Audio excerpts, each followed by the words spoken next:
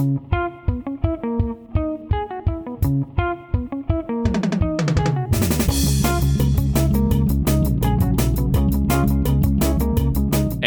welcome back, everyone. It is episode 174 of Thirst and Goal. I am Frane. Across from me is Ben. We're a show about NFL football, fun, friends, whiskey, and beer reviews. Subscribe and you'll get everything you need to know about the NFL and become a whiskey and beer expert like us. Subscribe at our website, thirstandgoal.buzzsprout.com, or search us in any podcatcher.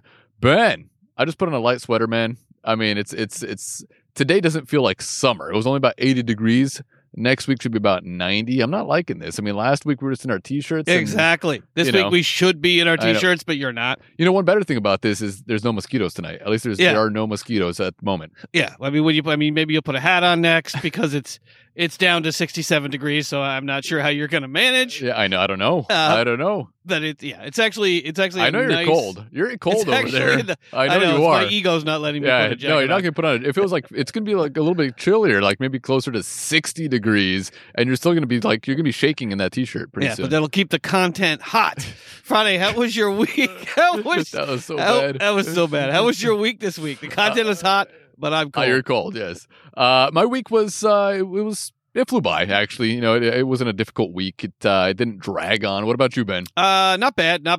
Intellectually draining, but intellectually stimulating at the same time. So it was draining, but also was interesting. So I'll take it. But also on the home front, we got some new changes around the house. Got a giant new carpet. Yeah, I saw that. Did a little bit of a little bit of moving stuff around, and made the arrangements to get our new sort of bookshelves installed at some point in the next couple months. So that made this week a little bit. That's your study? Yeah, that's your study. Are you going to be smoking cigars? Are you going to be smoking cigars and drinking scotch? Yeah, or maybe even cognac. Definitely not cognac.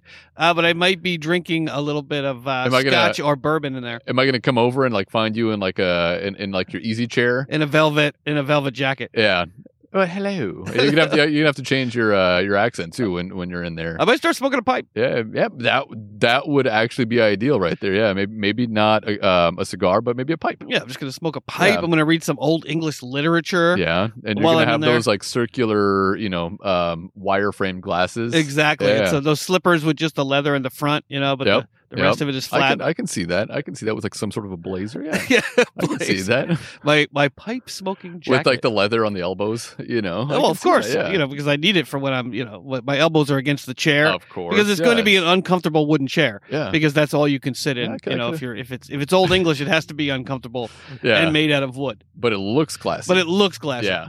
Friday, what are you drinking over there? I am drinking, Ben. Actually, my brain is not functioning. It is the small batch Pierside bourbon whiskey from Surf City. Still works on Huntington Beach, Ben. We actually sampled this bourbon a couple weeks back, and it was actually a good bourbon on its own. I mean, the reason I grabbed it is because it's not too high in its alcohol content, and since we drink this throughout the show, exactly, and everything else we drink throughout the show, I want to keep the alcohol intake as low as possible.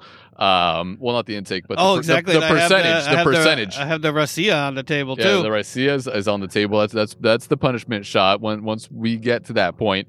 But a little bit of that bourbon, a little bit of club soda, a little bit of Coke, and also, let me grab some of this organic lime juice. Just pour just a tiny bit in there. There we go. Yeah, it's good stuff.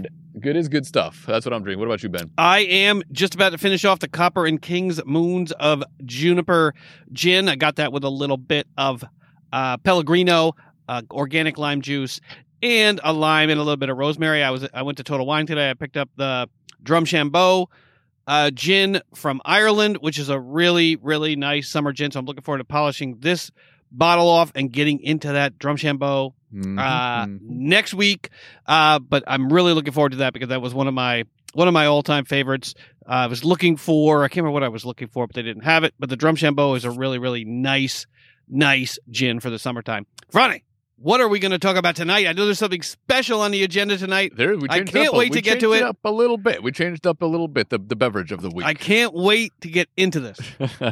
Well, tonight on the big board, Ben, we have our NFL news as usual. We have our shout out to our new and loyal listeners. We also have our feel good story, Ben. I love that feel good story. We also gives you a chance to check your email. Exactly. Check your text messages. Yeah. But they're always great stories, though. I mean, it's the ones that you hear. Yeah. It is, football players, mostly football players, doing great things in their communities. And even last week, I mean, I forget who it was, but he was in college and still doing great things. And he's not making millions of dollars, and he was still going out there and helping his community. We see a lot of these guys, dip into their pocketbooks. If they still use pocketbooks, of course, I doubt it. But a European man bag. That's exactly what it is. Yes, and they're very generous with their money and their donations and just helping the community in general. It's stories that you don't usually hear on ESPN or CBS or Fox or whatever. So Ben is bringing these feel good stories to all of us. I can't wait. And then we also have my hot take, Ben, which for some reason I always forget to come up with one during he just the says week. That, folks. He has the hot take. I'm not sure. I was actually thinking about it before I came over here. I kind of have one, but I'm not sure if I believe it myself. And we also have our beverage of the night, Ben. We have not actually. Our shot of the week first. Our shot of the week. I mean, I know it's Father's Day weekend, but Ben has been begging for a shot. He's been begging to be rimmed. And so tonight's shot is rimmed with Tajín. It is, I guess, semi-spicy. There's a spicy tequila with some grapefruit liqueur and a little bit of Gatorade in there too, Ben. So it's gonna be citrusy because it's the lemonade Gatorade with the grapefruit liqueur and that spicy tequila. I can't wait. So I'm sure it's gonna be it's rimmed. So there is that. Yeah, and at least I get to lick the rim. A little bit of you do like doing that. Especially when there's Tajín on that rim. Listen, folks, this guy. Now, this is a guy that likes the rim. I can't help it. You can't help yourself. I know. Keep on doing it. I have no problems. But I'm sure that's going to be a good shot tonight. Ben, our beverage of the week. We were planning on doing a Glen Roth's this weekend because that's what I picked up last weekend. But yesterday at this small mom and pop shop liquor store, I found a special edition Ardbeg. It is their completely happenstance. Hardcore. I just walked in, didn't expect to even see it or purchase it or anything, but they just happened to have this special edition Ardbeg on the shelf, and I'm just like, fuck it, I have to get it. And we love our Islay Scotches on the show. We've tried pretty much every single one not every single one, but from every single distillery on the island. We've tried at least, some offering. And, with Ardbeg, I mean, we've had the 5-year, the 10-year, the Anoa, the Corey Vrecken, the Iguodal. This one, the Ardcore, and the Wee Beastie. That's the 5-year, the Wee Beastie. Yeah, but I mean, we just love Ardbeg. We've loved every single one of them, and we cannot wait to try this. And then for our beer of the night, Ben, we have from Modern Times, their Hoppy Tropical Pale Ale. Also cannot wait to try that. It sounds like a really nice, crispy beer, Ben. So I'm hoping for that crispness. Me too. I'm hoping to find it. That's why I'm wearing the shirt. I'm wearing the Christmas shirt tonight. You got it. Because we have the Fortunate Islands drink or beer from Modern Times. And I'm really hoping that it fits the bill, but it's a tough act to follow for that committee release, that Ardbeg Hardcore that we have been pining for a long time. I've been going to Total Wine every week, hoping that I would see it on the shelf, and finally found it just through sheer happenstance at a liquor store. And maybe we just need to find, maybe we just need to keep going back to that largely disorganized liquor store that you found and see what they, the interesting releases that they have, because I was shocked that you were able to find it because it's nowhere else to be found. Yeah. No, I mean, at Total Wine, I mean, no matter where you go, you cannot find it. I'm sure at Bevmo, you can't find it. So all these, large liquor stores, they don't have it. But I mean, this is it's a small mom and pop shop. There's almost never any cars in the parking lot, so it's kind of hidden. And I was lucky to find that on the shelf there on actually basically just around the corner from my house. Yeah, I mean it's amazing. Yeah, I mean, for those of you that love the scotches, that love the Islay scotches, this is really a big find for us. Mm-hmm. Yeah, I'm excited. I mean, like I was so excited when I saw that on the fucking shelf. I didn't even realize it was on the shelf because the packaging looks nothing like any other art. It's like a Sex Pistols cover. It does. It really does. And I'm literally staring at the other Ardbegs that are on the shelf, and I asked the dude, do you have any special Ardbegs? And he just pointed to the box right next to the other Ardbegs. He's like, just yeah, here where you're looking, I have sir. this one right here, but it comes in like this blue and white, packaging, which is nothing like any other Ardbeg. So I'm sure we're still gonna get the peatiness and the smokiness and all that goodness in this. So, when we get to that, I'll be excited to try that, Ben. So first up, we have our NFL news. All right, Friday, what's on the big board? NFL news, Ben. Like I just mentioned. My brain is not functioning today. Yeah, mine is also not functioning that well either because I was drinking some scotch last night with one of my buddies from work, and it's a good thing that he did he got a hall pass from his wife. Yeah, Thank God he got a hall exactly. pass from his wife, and he's like, dude, let's grab some beers. So we grabbed some beers, and that's why we went to that little liquor store, and that's where I found that Ardbeg. So I'm excited about that. Yeah, we actually owe him a bottle of whatever he drinks, just because, but for him, we probably would not be drinking this and sampling this tonight because the odds of you just sort of hopping into that liquor store for no good reason I would have not. would not have happened. I would not have done it. All right, Friday. First up on the big board in NFL news, Minkah Fitzpatrick gets the bag, and it's a big, big price tag. The Pittsburgh Steelers made two-time All-Pro safety Minkah Fitzpatrick. I'm excited about that. The highest paid player at his position on Wednesday. Sorry, Jamal Adams. Signing him to a 5-year contract that runs through 2026, locking up the free safety. ESPN reported that the 4 additional years on Fitzpatrick contract, he already was signed to a 5th-year option for 2022, average $18.4 million over the next 5 years, and include $36 million, actually pretty low number in guaranteed money at signings. At signing, Seattle's Jamal Adams was the highest paid safety with a contract average of $17.5 million. The contract is the first major signing for new general manager Omar Khan, who replaced Kevin Colbert in late May of this year. Fitzpatrick, just a mere 25 years old, is entering his 4th season with the Steelers. That's why I love it. I love it. He was named an all-time Pro Bowl. He was named an All-Pro for the first time in 2019, his first year with the team following his early season trade from Miami, and again in 2020. Friday, what say you about the Steelers and Omar Khan busting out the checkbook? First thing to first on the first to-do list. Yeah, I mean, well, it's your team, Ben. It is your team, so I'll have you take it away because you always ask me like, how do I feel if it's an Eagles player? I'll go ahead and tell you my feelings about this, Ben. But I mean, you didn't seem entirely excited about it. It's a lot of money. But I want to hear your take on this. I know how I feel, but I want to hear your take. Well, I've had some time to reflect on it. And given the fact, I mean, obviously, we didn't want to see Minkah Fitzpatrick go. He's been an impact guy ever since he came over in the trade from Miami. His first season with the Steelers, it was interception after interception after interception. He can cover. He understands all the offenses in the league. He can play multiple positions. He's a very versatile safety out there. He can do all of the things that Jamal Adams can do and all of the things that Jamal Adams can't do, which is everything past the line of scrimmage.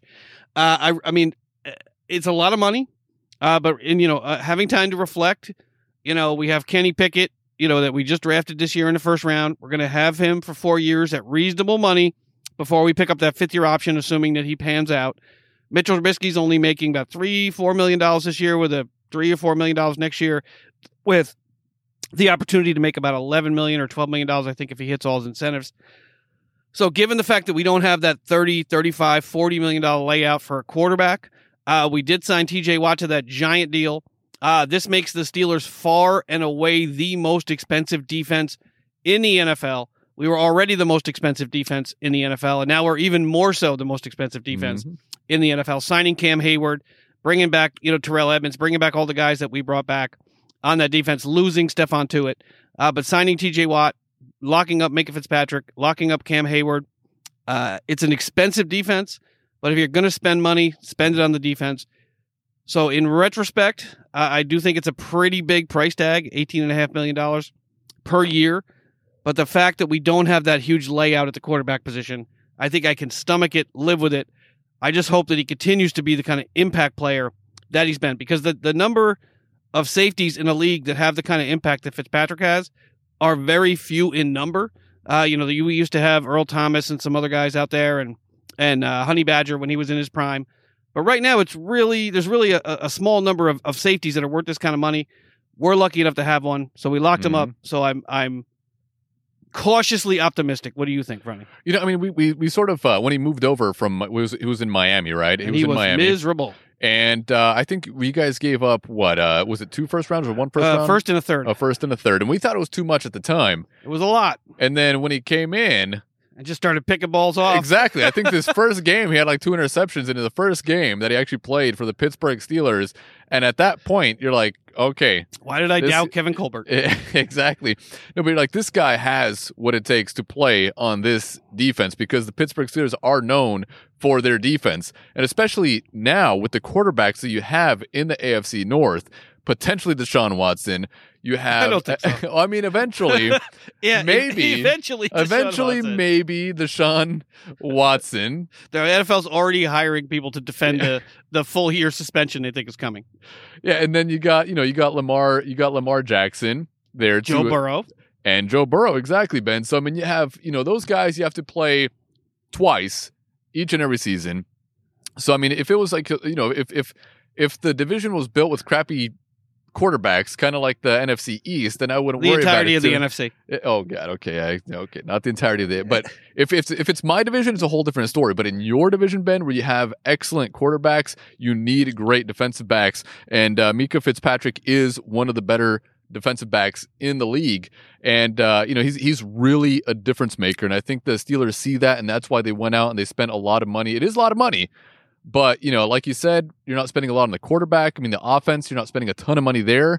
You might as well bolster the defense. And, even though it's a large amount of money, I'm pretty sure you'd be more sad to see him go for sure. and leave than to spend this kind of money on him right now. Yeah, I mean, by all accounts, he's a class player, too. There was no talk of holdout for a new contract. There was no talk of being unhappy with the Steelers and unhappy with his current contract. It all happened sort of under the radar, behind the scenes, out of the public eye, unlike a lot of these guys that are already creating trouble for their team even before they're up for a contract or a year in advance of their contract year. So stand-up guy, difference maker. I could live with it because we don't have to pay our quarterback for 4 years. And actually, when this contract expires, that's assuming Kenny Pickett works out. When this contract is getting ready to either to be extended or to be renegotiated, that's the time where we're going to have to pay Kenny Pickett. Same with TJ Watt. Maybe Kenny Pickett. Maybe. We'll see how that pans out, too. Maybe. Hall of Fame. We'll see if he ever plays. He'll play multiple decades. We'll see who plays more games, Deshaun Watson or Pickett. I'll definitely go with Kenny Pickett on that one. Yeah, I mean, then again, if Kenny Pickett doesn't play at all this year, it means we won a ton of games. Exactly. That means Trubisky has taken the Trubisky era in Pittsburgh has taken off. Trubisky versus Russell Wilson in the AFC Championship game. That's what I'm looking forward to this year. And sending the 5'3" tall Russell Wilson back to Seattle, back to Denver, and out of the playoffs yet again for the 12th or 10th year in a row. You really hate the guy all of a sudden, man. You really do hate the guy. Hey, screwed over the Seahawks, screwed over my wife. Exactly. Now I have to point out that you got lucky winning that. But it's funny, you have more hatred. Lucky winning that Super Bowl at 5 foot, whatever he is, 5'10", 5'11". Looking at the quarterbacks that are under 6 feet that have won a Super Bowl, very, very many of them. He just happens to be the one that's won it in the last 20 years. Yeah, well, he should have won too. But anyways, Yeah, it wasn't the defense of the running game at all. That had nothing to do with it. But your wife doesn't even hate him as much as you do.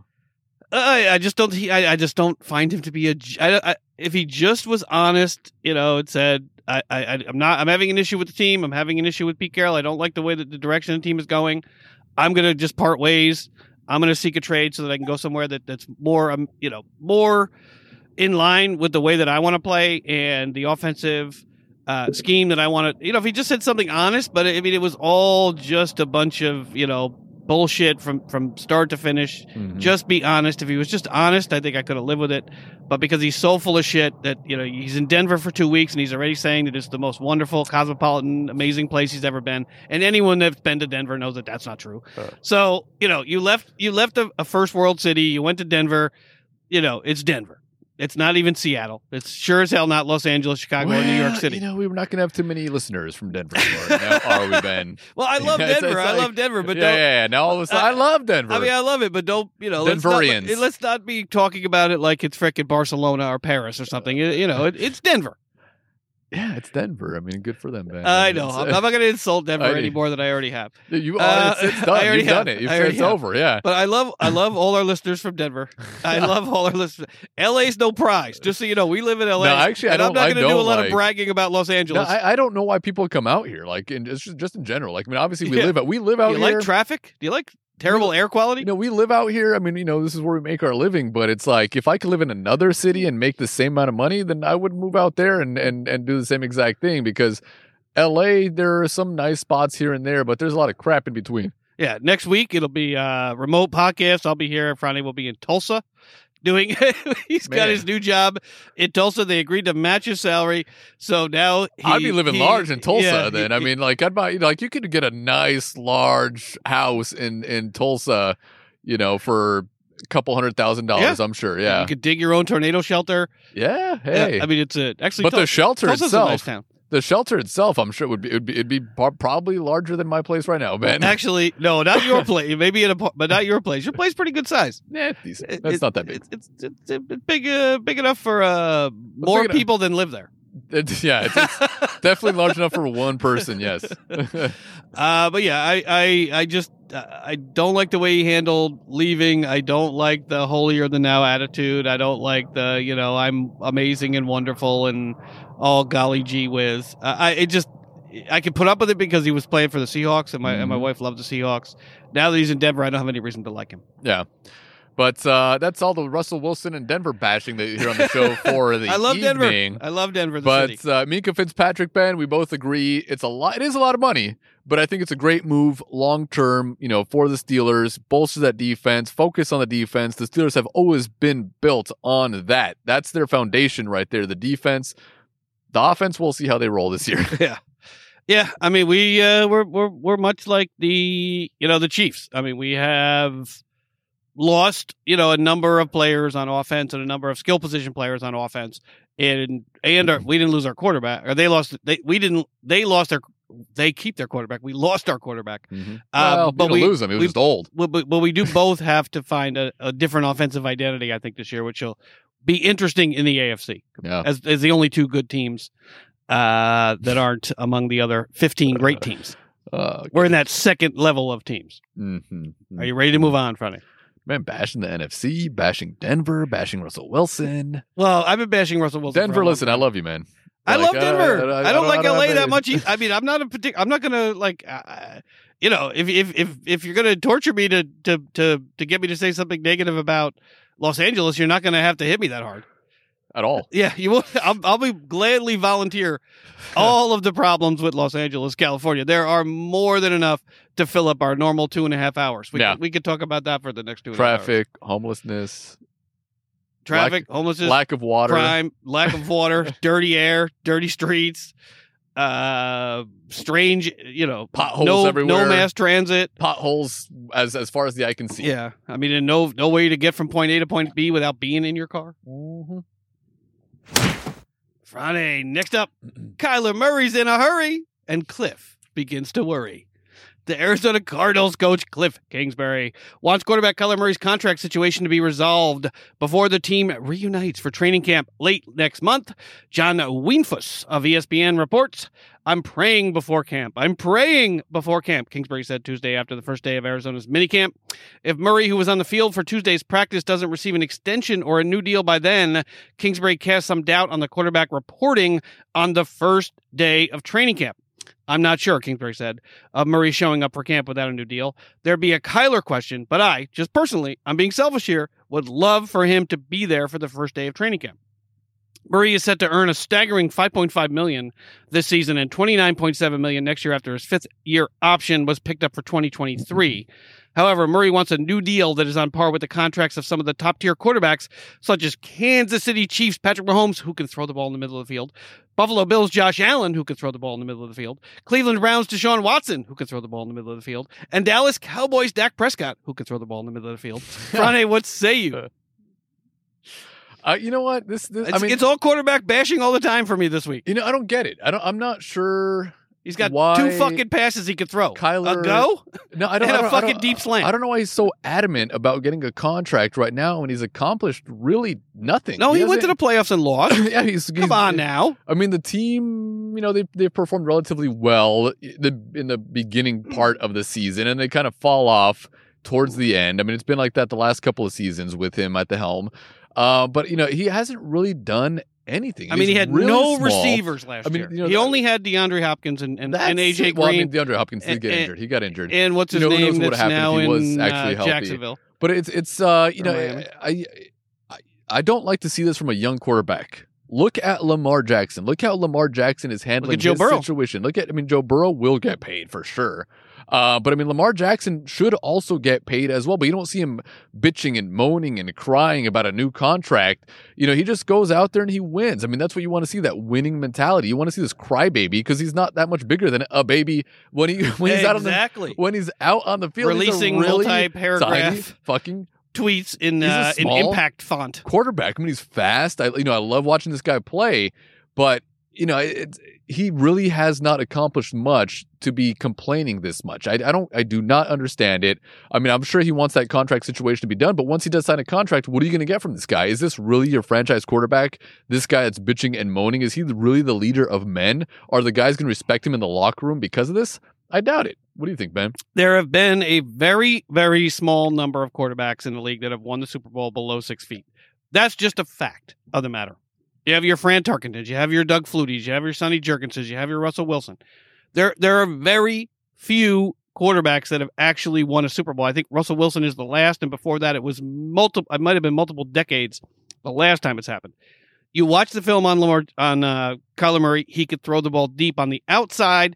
He loves the routes where he throws to DeAndre Hopkins or AJ Green or the receiver on the outside when there's single coverage. He doesn't even look underneath. He can't throw underneath. Zach Ertz, I watched the tape this week of multiple occasions where Zach Ertz was physically, obviously angry at Kyler Murray for not hitting him wide open in the middle of the field. He can hit it. I mean, he has great touch on the ball. He could hit, receivers deep down the field. He could put the ball exactly where it needs to be.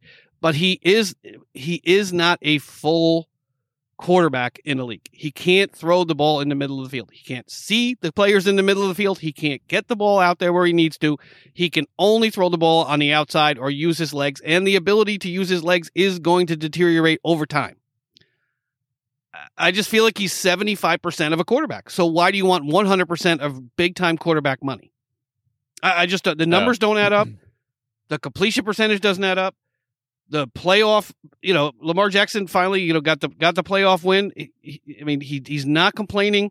Jim Harbaugh came out this week, speaking highly of Lamar Jackson, saying he's making big strides in development as a passer. I mean, can you imagine if Cliff Kingsbury had the nerve to say something like that about the perfect Kyler Murray, who's never made a mistake in his entire life? Mm-hmm. Did Lamar Jackson go out on ESPN or on Twitter and call John Harbaugh a piece of shit? How dare he fucking say that I'm making strides? I'm already the best quarterback in the league. I'm already perfect. That's the attitude that Kyler Murray has. And quite frankly, if I'm the Cardinals, the sooner you can dump this quarterback off on somebody else, the better. Mm-hmm. What say you? I said what I need to say. I was the first. Why would you want to keep a guy like this around long term? He's obviously has shortcomings in his game. 80% of his game is relying on throwing the ball to the outside or moving outside, within the pocket with his legs. His legs are not going. He's not going to be able to continue to do that for very long. And once he's not able to move around with that mobility in the pocket, he's going to be left with nothing but those outside balls. No matter how good he is at throwing them, they're just going to cover those passes. Mm-hmm. It's all screen passes and long bombs down the sideline. That's the only passes he can throw. So, and with this attitude, Why would you want this guy on your team? Why would you want to lock this guy up and have to deal with this shit for a decade or more? This is like Carson Wentz level of arrogance.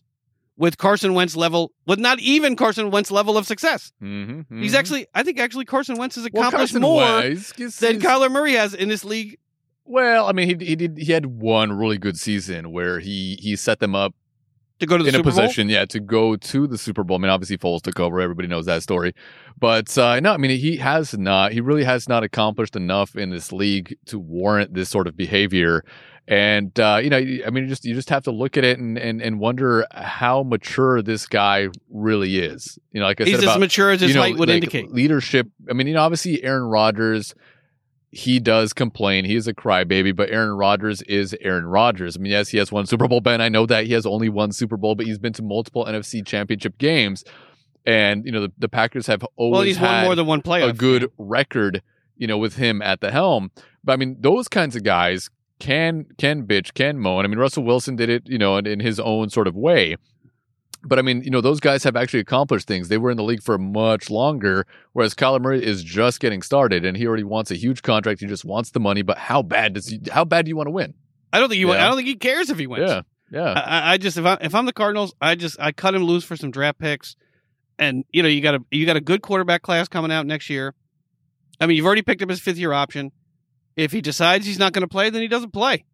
You can move him in the offseason. You can move him next season if he holds out, for a new contract. But I would cut bait with Kyler Murray. The sooner the better, and get another quarterback in there that can run the offense, that can be a complete quarterback for the team. I just think he's going to be a headache. As long as he's there, he's going to be as big of a headache as Aaron Rodgers without the results. Yep. Oh, whoa! You're giving props to Aaron Rodgers? Well, I mean, God, you can't argue. Ben. You can't argue with the numbers. You can't argue with the playoffs. This is a first for the Thirst and Goal podcast. Well, I mean, he has won tons of playoff games. I mean, the numbers speak for themselves. He can't, he doesn't perform well in the championship games, and in the, he sort of falls flat when it really hits crunch time at the end of those big games. But you can't argue with the regular season record, and you can't argue with the dozens, might even be dozens at this point, of playoff wins. You just can't argue with that. So, if I'm going to have the attitude of Aaron Rodgers, I at least want the productivity and results. And Kyler Murray doesn't give you that. And that offense was stacked last year. They were good. They were stacked. All right, funny. This is a stark contrast. Joe Burrow is not concerned. The Bengals won't be burned. Cincinnati's Joe Burrow is part of a strong group of young quarterbacks that should have the league in good hands well into the future. And by this time next year, Burrow's hands may be filled with cash after a lucrative new deal. The number 1 overall pick of the 2020 draft, Burrow will be eligible for a second contract once the Bengals' 2022 season is over. During the team's minicamp this week, Burrow was asked if he thinks about what he might make on an extension given the numbers of the likes of Aaron Rodgers and Deshaun Watson this offseason.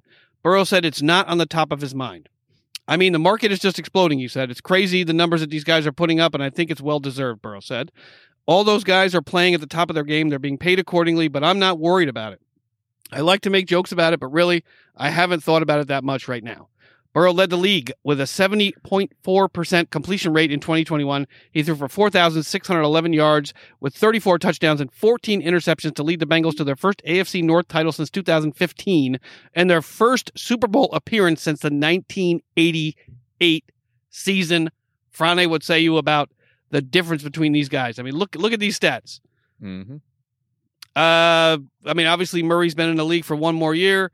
Completion percentage, Joe Burrow 68.2, Kyler Murray 66.9. Per game, Joe Burrow 35 attempts, 280 yards. Kyler Murray 23 attempts, 249 yards. Put too much bourbon in that one. Not too much bourbon in that one. 1.8 TDs per game for Joe Burrow, 1.5 TDs for Kyler Murray. These stats speak for themselves. No, I mean, obviously Joe Burrow is he knows he's going to get paid. And he's better than fucking Kyler Murray by a long way. He's not even going to worry about it. Whereas, Kyler Murray, he's worried that he won't get paid. He should have played baseball. He threatened to. He's got his own. At least he'd be getting paid if he's playing baseball. He's got his insecurities. He's like, am I really good enough? I better get paid. Whereas, Joe Burrow knows he's the man. He's well, one the outfits speak for themselves. Exactly. He's a very unfortunately or fortunately. He's a very secure dude. He is very secure. He's gonna wear that in public. Yeah, well, I mean, if I was Joe Burrow, I might do it. Yeah, being one of the best young quarterbacks into the league in how many years now? I mean, him and Herbert both know that they're going to get paid, so he's not worried about it at all. The Bengals are going to pony up the cash. They're going to pay him a ton of money, and rightfully so. He's not even worried, not even for a second, even after being injured. I mean, he had an injury, not last year, but the season before, came back and played amazing. Goes to the fucking Super Bowl, and they were in it right up until the end. So I mean, yeah, he's up. What he's saying is it's what you want to hear from your quarterback. He does care about winning, and he's shown it. And he's not. They're gonna pay him a ton of money. He's not maybe not Mahomes money, but not too far. Mahomes. That was a good contract actually in the long term. But I really like Joe Burrow's attitude. I like what he brings in terms of his attitude, his machismo, his vibe, his energy that he brings to the team. I mean, and taking the Cincinnati Bengals, a team with arguably a worse history of disappointment than the Arizona Cardinals, taking them to the championship game and then to the Super Bowl in his first full season with the team. I just don't think you can argue with that kind of success. Obviously, the team was put together pretty well. Mm-hmm. People were laughing at Zach Taylor a couple years ago, like they should definitely fire this guy who would bring in this unknown coordinator into this head coaching position, and now he's taking the team to the Super Bowl. But if you look at these numbers, I just don't know where Kyler Murray gets off arguing that he's on this kind of level with Joe Burrow, and you see the difference in the results. Kyler Murray, 1 playoff game and a loss. Joe Burrow, 4 playoff games and a loss ultimately in the Super Bowl. But if I, as a Pittsburgh Steelers fan, I'm more concerned. I'm far more concerned to have Joe Burrow in my division than I would to have Kyler Murray in my division. Mm-hmm. I'm more concerned to have Lamar Jackson in my division than to have Kyler Murray in my division. Hell, I'm more concerned to have Baker Mayfield in my division than to have Kyler Murray in my division, assuming Deshaun Watson doesn't play and Baker's forced into action again this season. But I'm definitely more concerned about Deshaun Watson if he's healthy than any of those other guys. But I'm not particularly concerned about... Oh, jeez, I almost spilled all the lime juice. All the lime juice right there. I just wanted to put a little bit in the drink right there. I didn't realize your mic had that little extension right there. Oh, you over-bourboned the bourbon? It is bourbony. It is definitely bourbony. But yeah, I just really like what Joe Burrow brings to the table, both in terms of his psychology, the way he carries himself, the way he speaks, and also the way he plays. I just think the Bengals are lucky to have him. Mm-hmm. Hell yeah. Well, not for you. No. Not for the Steelers. No, but look at you got you got Joe Burrow, you got as you mentioned, Justin Herbert, you got Deshaun Watson if he comes back. There's a lot of really good young quarterbacks out there, and it's a little bit scary if you don't have a quarterback, or if you have one of these legacy quarterbacks, an older quarterback like a Roethlisberger before he retired, or one of these guys in their 30s. It's a little scary. Are you ready to move on, Freddie? I'm surprised you didn't talk shit about him. Who? The Bengals. What can you say? Come on. You wanted? Yeah, I'll say. Come on. All right. How about this? All right. I can't really talk shit about the Bengals. Yeah, you can. I can. They're part of your division, but it wouldn't be fair because they're doing everything right and they're doing everything the right way. Trying to get some shots here, man. But to do a shot, shots here. I would say that the Cleveland Browns are a complete train wreck. From their ownership and Jimmy Haslam completely fucking everything up, saying the wrong things. Their general manager who couldn't answer a simple question in multiple press conferences this season. Kevin Stefanski, who's been unfortunately asked to captain this garbage barge of a ship that's going to be without a quarterback potentially for 2 full seasons now, if these allegations continue to go in the direction that they're going. So it's really great to see that a guy in Baker Mayfield, who I actually like, is going to be getting off a sinking garbage vessel that is the Cleveland Browns and the junk that they've got in their front office. All right. Is that better? That's very eloquent, too. I like that. And fuck the Cowboys, man. I'm going to be less eloquent there we than go. You. Fuck the Cowboys. This is our punishment shot, man. We're, I don't know, I'd say we're about 25 minutes into the podcast right now. I have a timer in my head. Okay, 39 minutes. Jesus Christ. Okay, I'm way off. Well, you talk a lot. Yeah, well, yeah, I do. Yeah, I'm one that's the talking on the show. But we have a little bit of this raicilla on the table, Ben. It's not quite tequila, but it's very similar to tequila. Oh, I forgot to ask the people that I think will know about raicilla this week. I didn't ask. Yeah, but I mean, we have some of the raicilla on the table, Ben. It is a beautiful looking bottle, but we're taking the shot because it is our punishment shot, Ben. If I say anything negative about a team in my division, which is the NFC East, I take a shot. If you say anything negative about a team in your division, which is the AFC North, or if Sonia, who takes, Sonia's never on the podcast, but if she ever says anything, but kudos if you know who that is after listening. If you've been listening for 3 years, if you know who that is, exactly. She's Ben's wife, my cousin. And she used to be on our podcast, but if she ever had, or maybe in the future, if she joins us, if she says anything negative about a team in her division with the NFC West, then she takes a shot. I hope that day comes, Ben. At least soon. Yeah. We have to get her back on the podcast. Yeah, I mean, when it's Russell Wilson versus Geno Smith in the Super Bowl, maybe we'll get around. Yeah, maybe. True lock. But yeah, we signed that contract in blood, Ben. This is our drinking game. And let's drink down this. This one's pretty rough. Raicilla. It's actually not rough. It's just a different. It's a different flavor. It's a very earthy tone, almost clay-like. Yeah. Right. It's almost like Adobe. It's almost like I'm licking the side of like an Adobe vodka brick. with mud in it.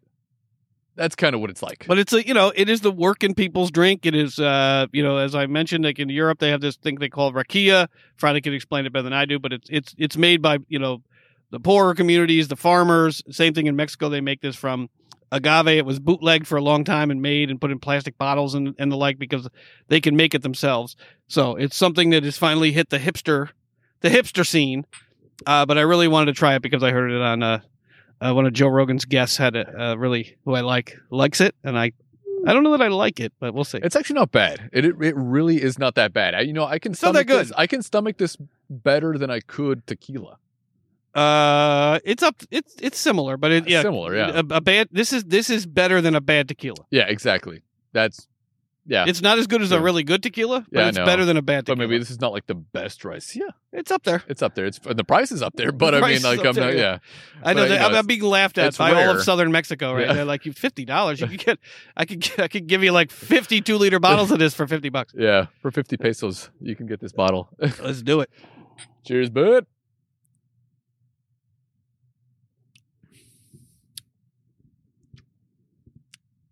It's growing on me.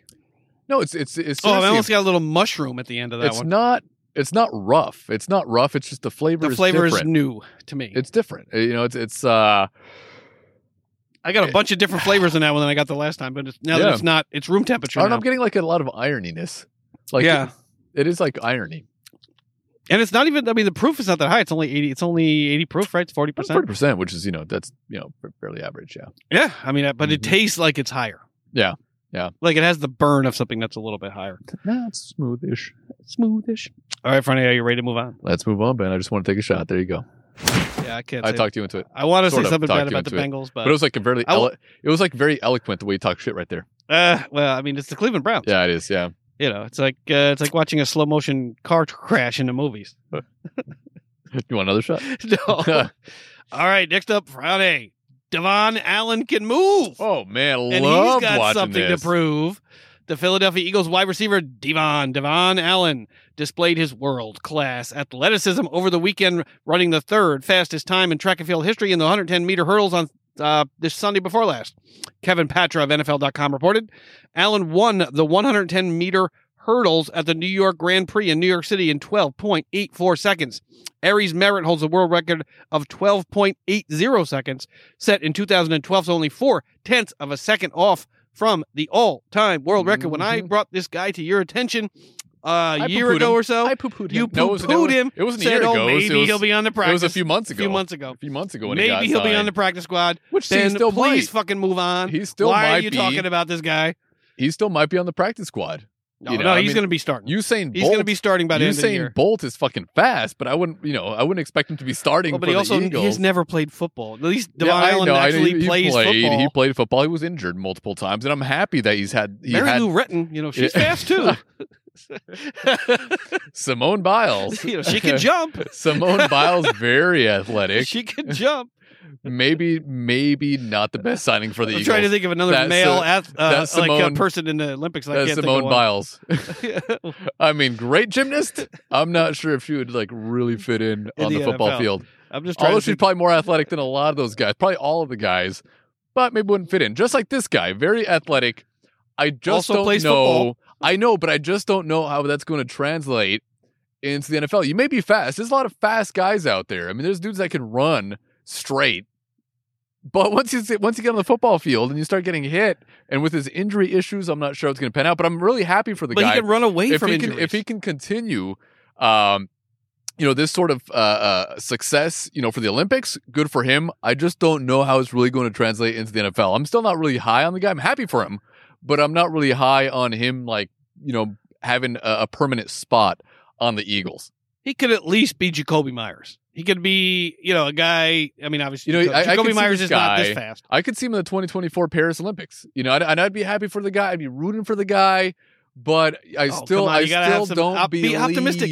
that Dream. he's going to be. Dream. You're an Eagle fan. Dream. I know, but I don't believe that he's going to be a difference maker for the Eagles. But I mean, kudos to him. I love the fact that he was only 0.4 of a second off. I said, when I texted you, I said 0.3 of a second, but I watched it live. I watched it like when they were talking about it. They showed him signing the contract and everything. I'm like, oh, this is the guy we were talking about right here. And then he gets out there. He started slow, but damn, he picked it up at the end. He fucking just took over.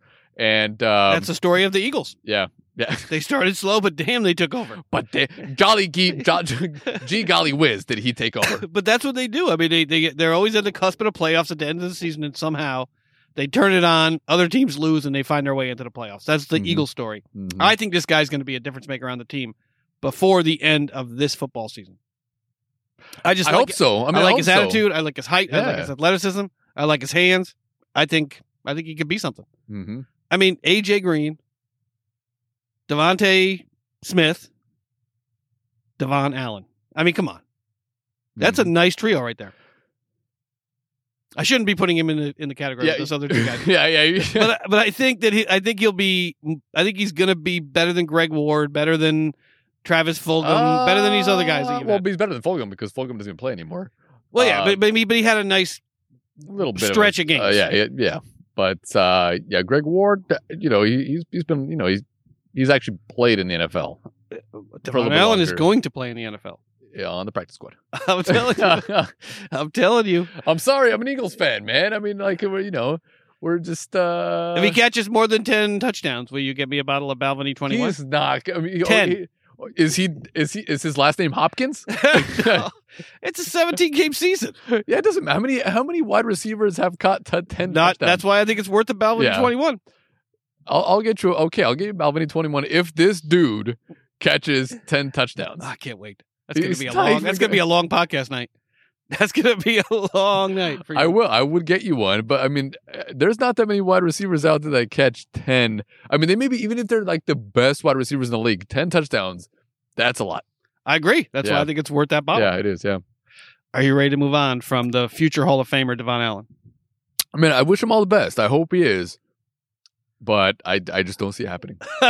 All right. We shall see, but I think I'm going to be right this time. It's all quarterbacks all the time tonight. It's not me. It's you, and you over there, and you. But it ain't me. I'm amazing. Cam Newton still believes he's one of the 32 best quarterbacks in the NFL, and that the current perception people have of him comes from himself putting himself in a fucked up situation with the Carolina Panthers last season. I signed on Thursday. I played on Sunday. The 2015 NFL MVP said. The Pivot podcast hosted by ESPN's Ryan Clark and former NFL players Channing Crowder and Fred Taylor. At what point did you think you was going to be successful? The next week I started. That's still under 10 days of you being on the team, and you're still trying to learn the offense. So before I sit up here and allow the narrative to be made that Cam ain't got it no more, Cam is taking full responsibility and saying Cam put himself in a fucked up situation. I'm taking full accountability by saying that I put myself in a situation where I couldn't succeed, and that's not my fault. Which then had a ricochet effect of people thinking how they now think of him. Newton, 33 years old, is a free agent. He spent the final 8 games with the Panthers last season after being signed in November when starter Sam Darnold was placed on injured reserve with a shoulder injury. 4 days later, in a backup role, Newton scored on his first 2 plays, a 2-yard run and a 2-yard pass to help the Panthers upset Arizona. He started the next 5 games going 0-5. Newton, the first pick of the 2011 draft by the Panthers, believes he can help whatever team gives him a chance. He repeatedly said on the podcast, there's not 32 guys out there better than me. That's right. There's probably about 40. If you think I couldn't be on somebody's team right now, you're a damn fool, Newton said. Newton said that the 33-year-old version of him needs a team with good supporting cast and time to learn the system. Oh, my God. If you're asking me to run this show without your supporting cast holding up their end of the bargain, yeah, because they were terrible in New England, then you're always going to be left alone, Newton said. Newton reminded that he didn't have that with the Panthers in 2021 and never got a chance to fully learn the offense in New England in 2020 after signing in late June that year. The New England experience was a fucked up situation, Newton said. I was still learning the offense 7 to 8 weeks into the season. Okay, well, I don't know who you're blaming for that. Newton won the first start for the Patriots, but finished 7-8 and only had 8 touchdown passes, but 10 interceptions. He signed after the season, but was released at the end of training camp when New England decided to go with first-round pick Mac Jones. It was just brain overload, Newton said of his 2020 season. There was times I was going to the line and still thinking, do I know it? Yes, to the degree that I needed to know it, to show it, or to show the world that I'm still Cam Newton, no.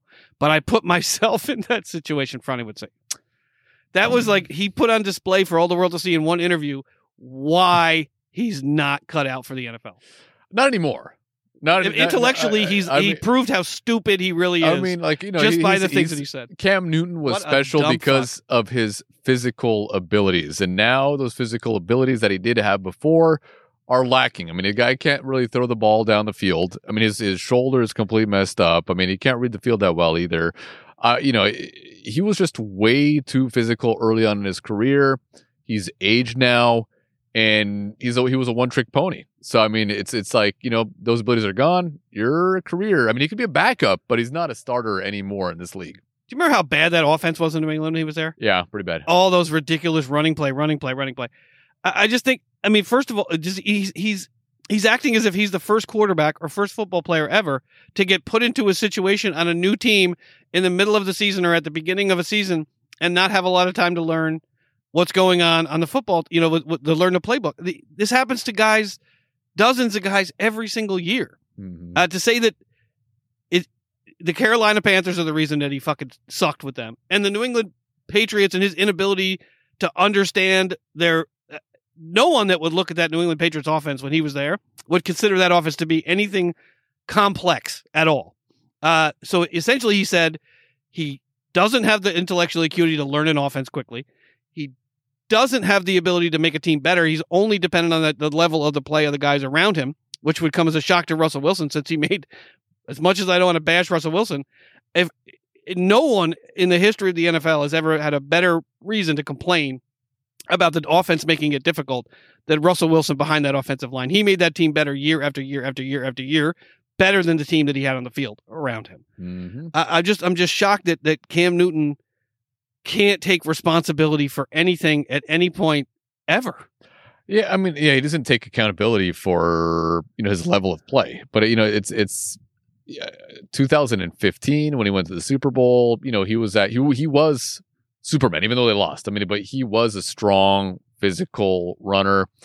He could actually throw the ball down the field. But after that point, 2016, 17, 18, you know, when those physical abilities start to sort of dissipate and sort of disappear, you know, he just, I mean, maybe it's just difficult for him to, I don't know, wrap his mind around the fact that he's just not that same guy that he was. I mean, you know, like LeBron James is also physically very strong still, but he's sort of, you know, he's changed his game so that he can still be successful.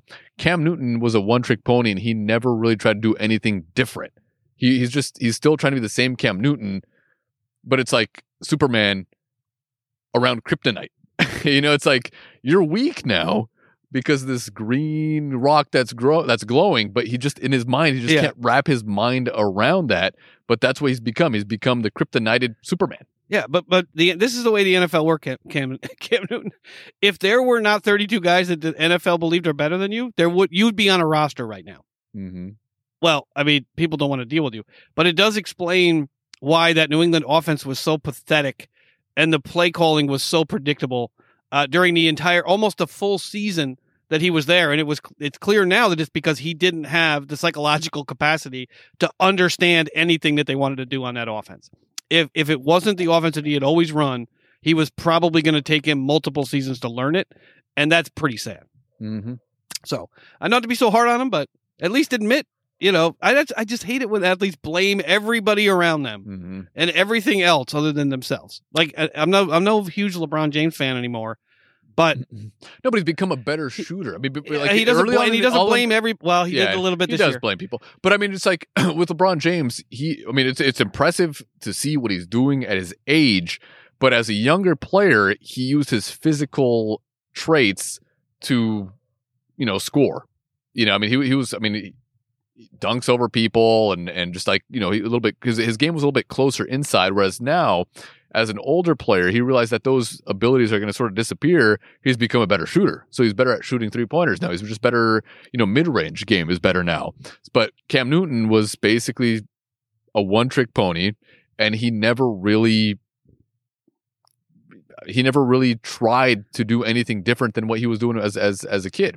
Yeah, and he never, and I seriously doubt that he has the capacity to learn anything different, because he clearly didn't do it in Carolina, he didn't do it in New England, and now nobody wants him. Yeah. But then again, as a Yankee fan, I view everything through the filter of Derek Jeter, and there isn't a single word in this entire article that's a quote from Cam Newton that would come out of Derek Jeter's mouth, even if it were true. And that's sort of, I hold people to that standard. As athletes, to give an interview, I know there is that audience out there, the 15-year-olds to the 19-year-olds that buy all this bullshit about everybody being against you and everybody else is causing your problems and nothing is your fault.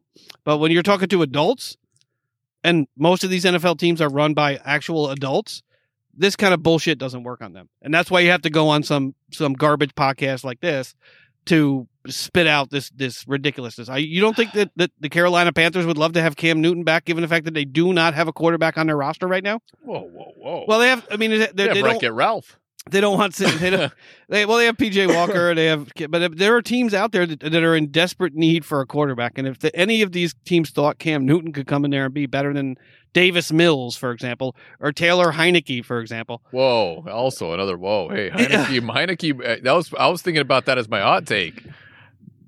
With Heineke taking over the I think the he reins. probably will, but Yeah. I mean, I think there are 32. I mean, I think there's probably 40 quarterbacks in the league right now that are better than Cam Newton, including some backup quarterbacks. And I think if he slowed his roll down verbally a little bit, he'd probably get himself on a roster and be able to make a little bit more money before he retires. But you're going to blame Bill Belichick and Josh McDaniels. That's why. Yeah. That was the reason. Yeah, that's it. That's the reason. There it is. We figured it out. Oh my God! All right, Friday. You want to take Let's take a quick break, Ben. Take a quick break. Yeah. See, I do. Eventually, I would be the one that would ask. Well, we're in. So you know what?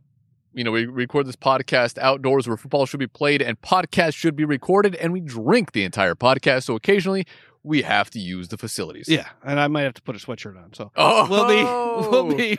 Oh man, we'll be right. But I blame. Would you like one of those little umbrellas with your drink right there? But I'm gonna blame. Bill Belichick. Yeah, fuck Bill Belichick in this cooler weather that we're having outside. Exactly, right? It's all his fault. It's his fault. All right, we'll be right back with the rest of the NFL news.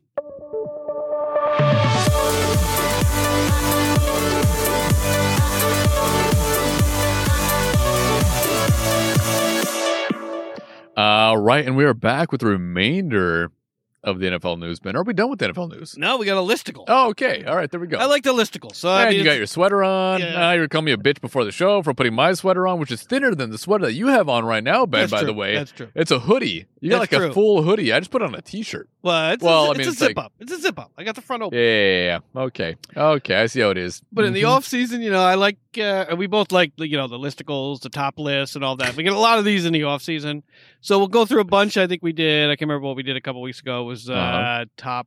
I think I heard about these head coach rankings. Yeah, and I think I heard about it. I don't know if it's the same. I think I was also something to ESPN Radio about this, and if it's that same list, because I'm sure there's different lists from different websites. This is Pro Football Focus, which is probably the best in terms of the sheer data that goes into it. But I remember hearing some of the rankings, and I thought they were fucking retarded. And I'm not sure if it was this one, though. We're going to look at it right now. But yeah, I didn't agree with it at that time as I was listening. Interesting. Yeah, I mean, I like ESPN does rankings, CBS does them. I tend to like, excuse me, Pro Football Focus because it's much more data driven. And they're less likely, like than ESPN, to put in something that they think is going to get people talking, even though it's not actually what they believe. Yeah. So I tend to think Pro Football Focus does the best job. So this is PFF's 2022 NFL head coach rankings. Got Bill Belichick as the cover picture. But That's we not a can very good go. picture. That's not very flattering. Let's see. Are they going? I mean, it's not. It's hard to make him look flattering, but they didn't even try. All right. So you want to go backwards? We usually go backwards to forwards. So you want to go backwards to front, or you want to go top to bottom? Go backwards. 26. Robert Saleh. Wait, there's more than 26 teams in the league. Wait, is that? Oh, whatever. Who cares? Yeah, they did. Well, essentially, anybody else below that? Yeah, they didn't. I guess they didn't do all 32. Well, they broke them down into tiers. Oh, still the same thing. Okay, all right. Yeah. So Robert Saleh coming in at number 26 Friday. You know, I think it's unfair because not all these coaches have the same talent on their team. So I guess there's 6 head coaches that are not ranked. So it's like for Robert Saleh, I loved him as a defensive coordinator in San Francisco. I mean, the talent is just not there right now for the Jets. Zach Wilson. Yeah, exactly. He's 6'2". So I mean, maybe some of this is not really fair to some of these coaches. But I mean, for the way they performed last season, what are you, Cam Newton? This is fair. Robert Saleh, needs fair. more credit because he plays for a shitty team. Well, yeah. I mean, like any coach make the team better. Then you're a head coach. Yeah, but if you don't have the talent there, what are you supposed to do? Make the team better. You're the head coach. No. Yeah. Okay, Ben. Yeah. Anyways, that's fine. Okay. Yeah, I think it's too low. I think Saleh should be higher than this. 25, Dennis Allen, New Orleans Saints. I mean, first year as a head coach, defensive coordinator. Well, I mean, yeah. I think he probably just working next to Sean Payton would get him a higher ranking than this. I mean, don't really know what to expect from him just yet. It's first day on the job this coming season. So yeah, from an offensive coordinator for over a decade. Yeah, to, see what happens. 24, Matt Rule, Carolina Panthers. He's got 2 years under his belt. They started well last season. Yeah, or is it one full season under his belt? I think it was one. I mean, he's also in a tough situation with the quarterback, and with McCaffrey, not being healthy, not a particularly great group of wide receivers there either. Defense okay, but 23, Dan Campbell, who I like. Detroit Lions coming in at 23, ahead of Robert Saleh. Ahead of Robert Saleh. Yeah, but also, the talent is just not there. I mean, they're still building. We'll see how they do this season. They had a pretty decent draft. But yeah, I mean, this past season, obviously they were bad, but the players just weren't there. Yeah. I mean, as always, I'll be rooting for Dan Campbell. Or the Detroit Lions. I can't help it. 22, Zach Taylor coming in way down near. And this is why it's the head coach ranking, not the team ranking. So Zach Taylor coming off a Super Bowl loss. Coming in at 22 Friday. That seems low. That doesn't make any sense whatsoever. But I think it's more fair, right? Because why do we accelerate the head coach just because they went to one Super Bowl? Yeah, I mean, but you should because he went to a fucking Super Bowl. He should be up there. Lots of coaches. Mike McCarthy went to a Super Bowl. He should be a little bit higher than this. I mean, seriously. I mean, come on. He did just... He was in the freaking Super Bowl. I actually think Zach Taylor should be higher just because of what he's been able to accomplish with the Bengals in a number of years. Yeah, I mean, obviously, Joe Burrow does really carry that team, but the defense played excellent this season too. So I really don't understand why the ranking is this low. I mean, they went from worst to first in the division in 1 year. You get Joe Burrow back, he's healthy, and you go from worst to first. I mean, that's a huge accomplishment. Yeah, I agree. I think he should be higher up. Number 21, Todd Bowles, first year as the Tampa Bay Buccaneers head coach, coming in at 21. Yeah, well, I mean, we'll see. We'll see how he does. Yeah. He's the guy that everybody thought deserved a job, so he has it. His quarterback's kind of old. Yeah, and he's a no name. Yeah, pretty much. Yeah. I mean, Julian Edelman's coming back, and Gronkowski. Yeah, no, but we'll see how Todd Bowles fares in Tampa Bay. I'm pretty sure they're gonna be one of the better teams in the NFC. It's not that hard. In the NFC. Oh my God. 20, Arthur Smith from the Atlanta Falcons. This is interesting to rank him this high. Yeah, I don't get that. Doesn't make any sense. Yeah, I mean, he's got, who's the quarterback down there? Davis Mills? No, Right. that's No, Texans. yeah, the Texans, it's yeah. Mariota. Yeah, Marcus Mariota. yeah. Yeah. We'll see how they do. Yeah. We'll see how Smith Yeah. does. Probably not that well. 19, Kevin Stefanski with the Cleveland Browns. You know, He's a better head coach than the garbage team that he fucking has to deal with, and the stupid owner, and the awful management, and the awful stadium, and the awfully difficult to run garbage franchise that is the Cleveland Browns. Is that a shot? Yep. Is that a shot, Ben? Purposefully You're really so. trying. The No, but- literal tire fire. If a football team, if you could stack hundreds of old Michelins are too good for Cleveland. Whatever the tires are that you see at the tire store that you're driving home and it says $39 like the ones per that are made tire. in China. The ones that are made in China. Yeah, if you burned 1,000 of those, that would be the Cleveland Browns football a team. Japanese made tire is way better than that. I mean, if it's a Chinese made tire, it's a whole different story. Yeah. Thousands of burning tires, that's the Cleveland Browns. Yeah, and I'll take about the same size shot because Because Mike McCarthy's probably coming up on this. Yeah, list at some exactly. point. I know, and I know he is, and he's rated higher than he should be because I remember listening to this. Well, he's already ahead of Kevin Stefanski.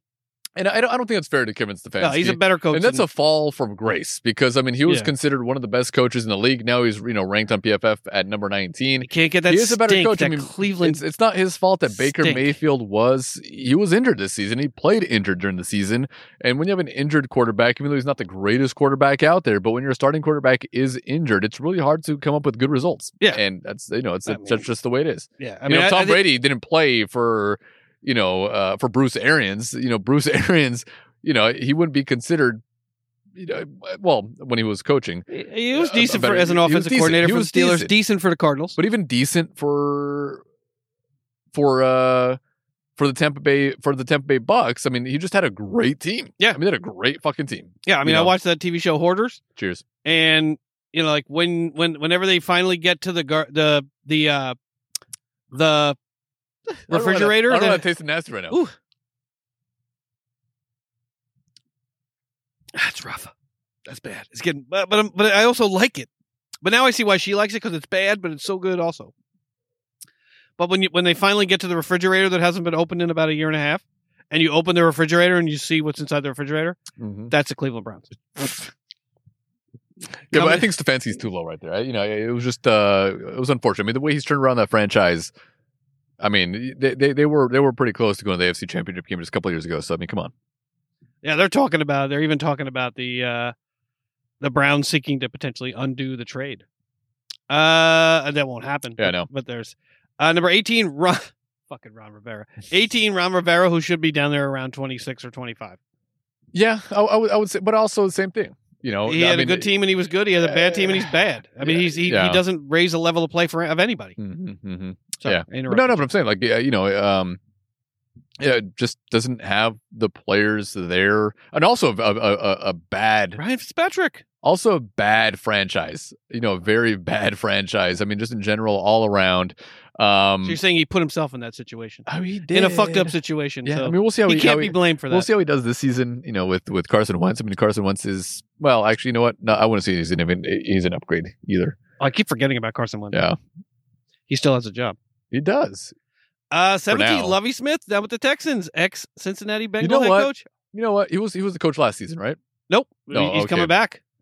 He was an assistant somewhere, I think, but he was the head coach of the Bengals, and then he was out of the league for a minute. Then he came back as either a special assistant or assistant of some kind. Yeah, I forgot who the coach was last season for Houston. It was the Colors, or can't remember his name, but he was a 1 year. Yeah, one hit wonder. Well, but I thought I can't remember his name, but I thought he did a pretty good job. I thought he should have kept his job. No, exactly. I think obviously their record was terrible, but I mean the whole fucking team was a train wreck. You expect them to be terrible, but they went out and they played like one and they got a couple wins you didn't expect last unit. year. Exactly. Yeah. I mean, he did a good job holding that team together when they knew they were going to suck. But there was all the drama with Watson. Yeah, exactly. There was all that drama and everything in the air. So I mean, whoever it was last year, I can't remember exactly who it was, but I mean, I thought he did a great job on a team that was expected to be terrible, but they still performed at a better level than I expect them to play. Yeah, the two guys I think that shouldn't have been fired. I think we talked about this. Were Houston. Can't remember his name, and I also can't remember the guy's name in Vegas. Well, Miami. Miami. Well, yeah, he definitely shouldn't have been fired.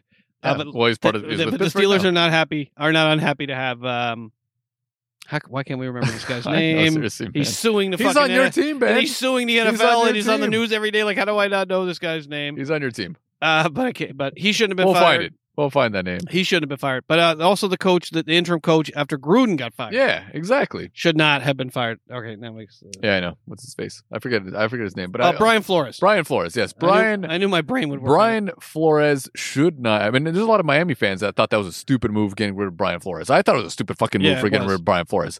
I mean, come on. The team started horribly. The dude wins like 7 straight games. Almost gets you into. Were they in the playoffs or they almost made it to the They playoffs? almost made it. Almost made it to the playoffs.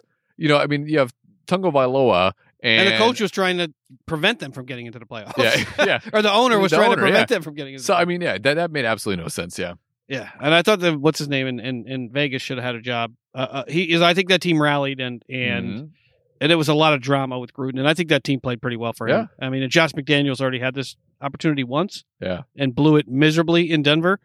Well, I mean, he was set to be the coach In Indianapolis. in Indianapolis, and then then he quit pulled on it him. back. Yeah. Yeah. And he quit on him, What and a then dick. he stunk it up when he went What to a dick. Denver. Like, I would never give that guy a chance. Yeah, that's a weird one. Sean McDermott coming in at 16. I think That's stupid. I think intellectually, I think he's got a couple wires that aren't connected. Yeah, no, I mean Sean McDermott. I mean he was an okay defensive coordinator for the Eagles, not the greatest, but I mean what he's done so far with the Bills and turning around that franchise, and They love him in that city. and I mean 13 seconds away. I mean it's not his fault. Yeah. I mean it's just it is what it is. But I mean they should have been in the AFC Championship game. But you know what? Oh, for It is sure. I what it mean, you get a young Roethlisberger, you get a young Patrick Mahomes, you got to lose the game. is. 15, Doug Peterson coming out of retirement, short retirement, but coming out of retirement and going to Jacksonville, coming in at 15, Friday. I think that's a little high because he hasn't really proven himself there. I mean, obviously, what the Eagles did win a Super Bowl, always respect him for that. Always will love him He for just that. won a Super Bowl. You No, I just know said it that. was a I big know. deal. What's his whoever I know, it but was. it's. I want to see how he performs. Zach with, Taylor. I mean, he should be like number 3 because he went to a Super Bowl. That was a deep team. That was a deep Eagles team. I want to see how he does with Jacksonville. This is a little high Deep for Eagles somebody. team. Yeah, your quarterback's really going on to thrive after that. Nick But the Foles team- has been lighting the world on fire. The team itself was it was a deep team. But for Doug Peterson to be ranked higher than Sean McDermott. or even some of these other dudes, we'll see. We'll see. That's why I like PFF because it's all based on data. Number 14, Nick Sirianni, the Philadelphia Eagles. I think that's appropriate. His offensive rank is 14 of 26, and his defensive rank is 13 of 26. Yeah, just listen to the fans, Sirianni. Just listen to the fucking fans, all right? That's what you Like want. you You want a poll? Yeah, You no, exactly. want the this They is said run the Arena if Football League. he whatever that- actually ran the ball for the first 6 weeks, we'd have Wait, a better you think record. this is a good ranking? You think he should be above Sean McDermott? Maybe maybe not. I'm just like you're saying something positive about the Eagles, so I'm just trying yeah, to but I'm trying to saying, wrap my head around it. He did a decent job with the team that he had assembled, and if he just listened to the fans and he ran the ball for those first 6 weeks, maybe they would have a better record. Yeah, maybe they'd have an Ardbeg Hardcore. Yeah, I mean, maybe. that's actually a fan actually fans vote on Oh, really? how to what to make. Yeah. 13. These are the top tier coaches from Oh, look tier at 2. one 13. Mike one Tomlin. spot above Nick Sirianni. Ben, how do you feel about that? Mike Tomlin, 13 of 26, offensive rank, 5 of 26, defensive rank. I think it's too high. Really? The only reason I say that is because I think that if he had a better grasp of the offense, I think if he put the same coaching ability, and as a head coach, as a manager of people, I think he's the best or in the top 3 in the league right now. Mhm. Easy. My only concern is I don't think he puts as much effort into the offense as he puts into the defense, and I don't know that there's enough hours in the day to do that. But my only concern with Mike Tomlin, it's always been his involvement in the offense because we've had a steady stream of pretty shitty offensive coordinators come through there with Fichtner and Haley, and I don't know that we've had a good defensive coordinator since Bruce Arians left. Wisenhunt was not great. Haley, Fichtner. Now we got Canada. So I think if you're going to hire mediocre offensive coordinators, you have to have a better handle on the offense. Mm-hmm. So, but obviously I love Mike Tomlin. Given all the other names on this list, so far there isn't any coach that's been on this list that I would rather have than Mike Tomlin. Mm-hmm. Excuse me. And happy birthday to Nick Sirianni. I think it was yesterday. What is he, like 33? he's He's young. He's a young dude. He's a young dude. It Next kind of makes me wonder, like, what did I do with my life? I'm not an NFL head coach. I'm 38. I'm 38 years old. Be a head coach. I'm 38 years old. I should have already been the coach of 2 teams already. Yeah, exactly. in You the should be NFL. already retired. I should be, yeah. You should be. Yeah. You're already 5 years older than Cam Newton. What have you done with your life? I know. You're actually 5 years older than Cam Newton. What a loser, huh? Yeah, you could have at least played quarterback for the Panthers. Everybody else has. Yeah.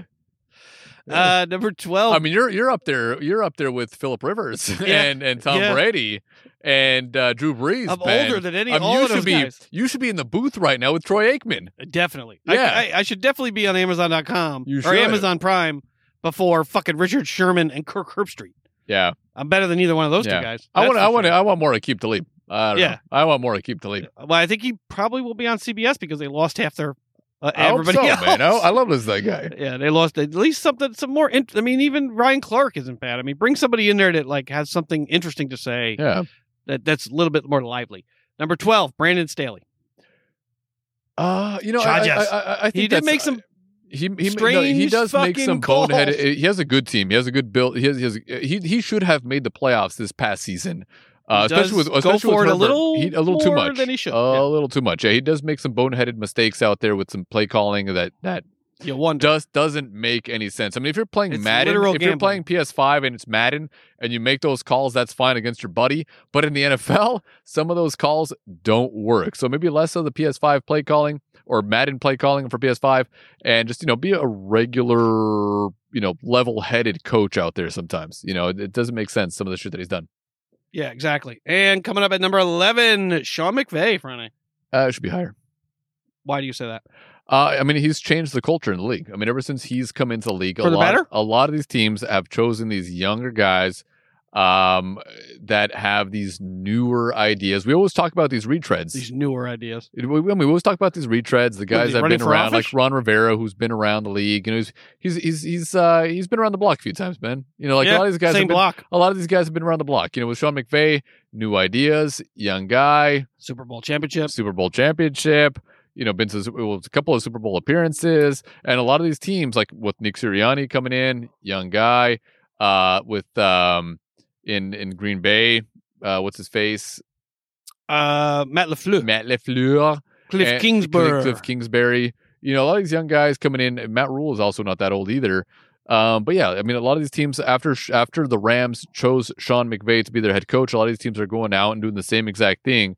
And I mean, he's found a lot of success with the Rams, and I think he should be rated a little bit higher than this, especially with what he's done so far in such a short period of time. I don't like it, but I agree.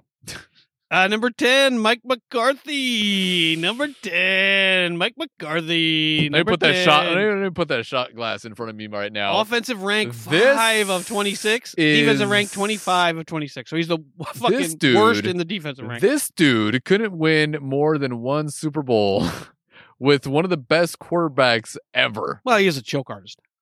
I mean, you can't. Not McCarthy. Excuse me, Aaron Rodgers. Okay, no, he's not. All right, it was Aaron Rodgers is a choke artist. Mike McCarthy is not that good. All right, Mike McCarthy is not that good, and I love the fact that the Dallas Cowboys think he is good. Well, PFF thinks he's good. Yeah, PFF. Fuck PFF. Fuck PFF. Is that a shot? Wait, I have to do a small one. Yeah, I know. I'm doing a small one. Don't worry, man. Don't worry, man. Excuse me. I got a lot of phlegm. Phlegm. You got a lot of a JJ going on over I got there. just a little one, please. Just a small shot. Oh, is that? It's a spider. Hey, I don't like insects. All right, Ben. I don't like them. Yeah, but that's a high ranking for Mike McCarthy. It's fair. No, he should be like 24. I mean, come on. Like, he's number 10. He's he's coaching in the worst division in football, basically. The worst division in football and the worst conference in football history. Oh, come on. Yeah. It's pretty bad. Who won last Super Bowl? The NFC is like the AFL was when won? Joe Namath won the Super Bowl. Who won? That's how fucking bad the NFC is. Who won last season? Well, yeah, the Jets were the one good team in the AFL when they merged to become the AFC. The NFC, you've got the Cowboys, the Bucks, Not even the Cowboys. The Bucks and the fucking Rams, and everybody else is garbage. There's nobody in the North. There's nobody in the North or in Green Bay is going to be good. Oh my God! Really? You have Aaron Rodgers there. They're going to be good no matter with what. Lizard and who the fuck is Lizard? who's he throwing the ball to this year? Cheers. All right, cheers. It doesn't matter who he's throwing the ball to. He's going to make those guys look like studs. It doesn't matter. We'll see. Yeah, I mean, I think about retirement every day. You still have San Francisco. Do some fucking yoga and get better at not choking. You still got San Francisco. You got the Rams. You don't know what to expect from. Oh yeah, Trey Lance. That's going to be wonderful. From Arizona, you don't know what to expect from them. I know what to expect from Arizona. Screen passes. I mean, you don't know what to expect and goes from the Eagles. Well, that's true. The Eagles are good. They're we'll see. Their defense is outstanding. Let's do this shot. Cheers. This gross ass shot.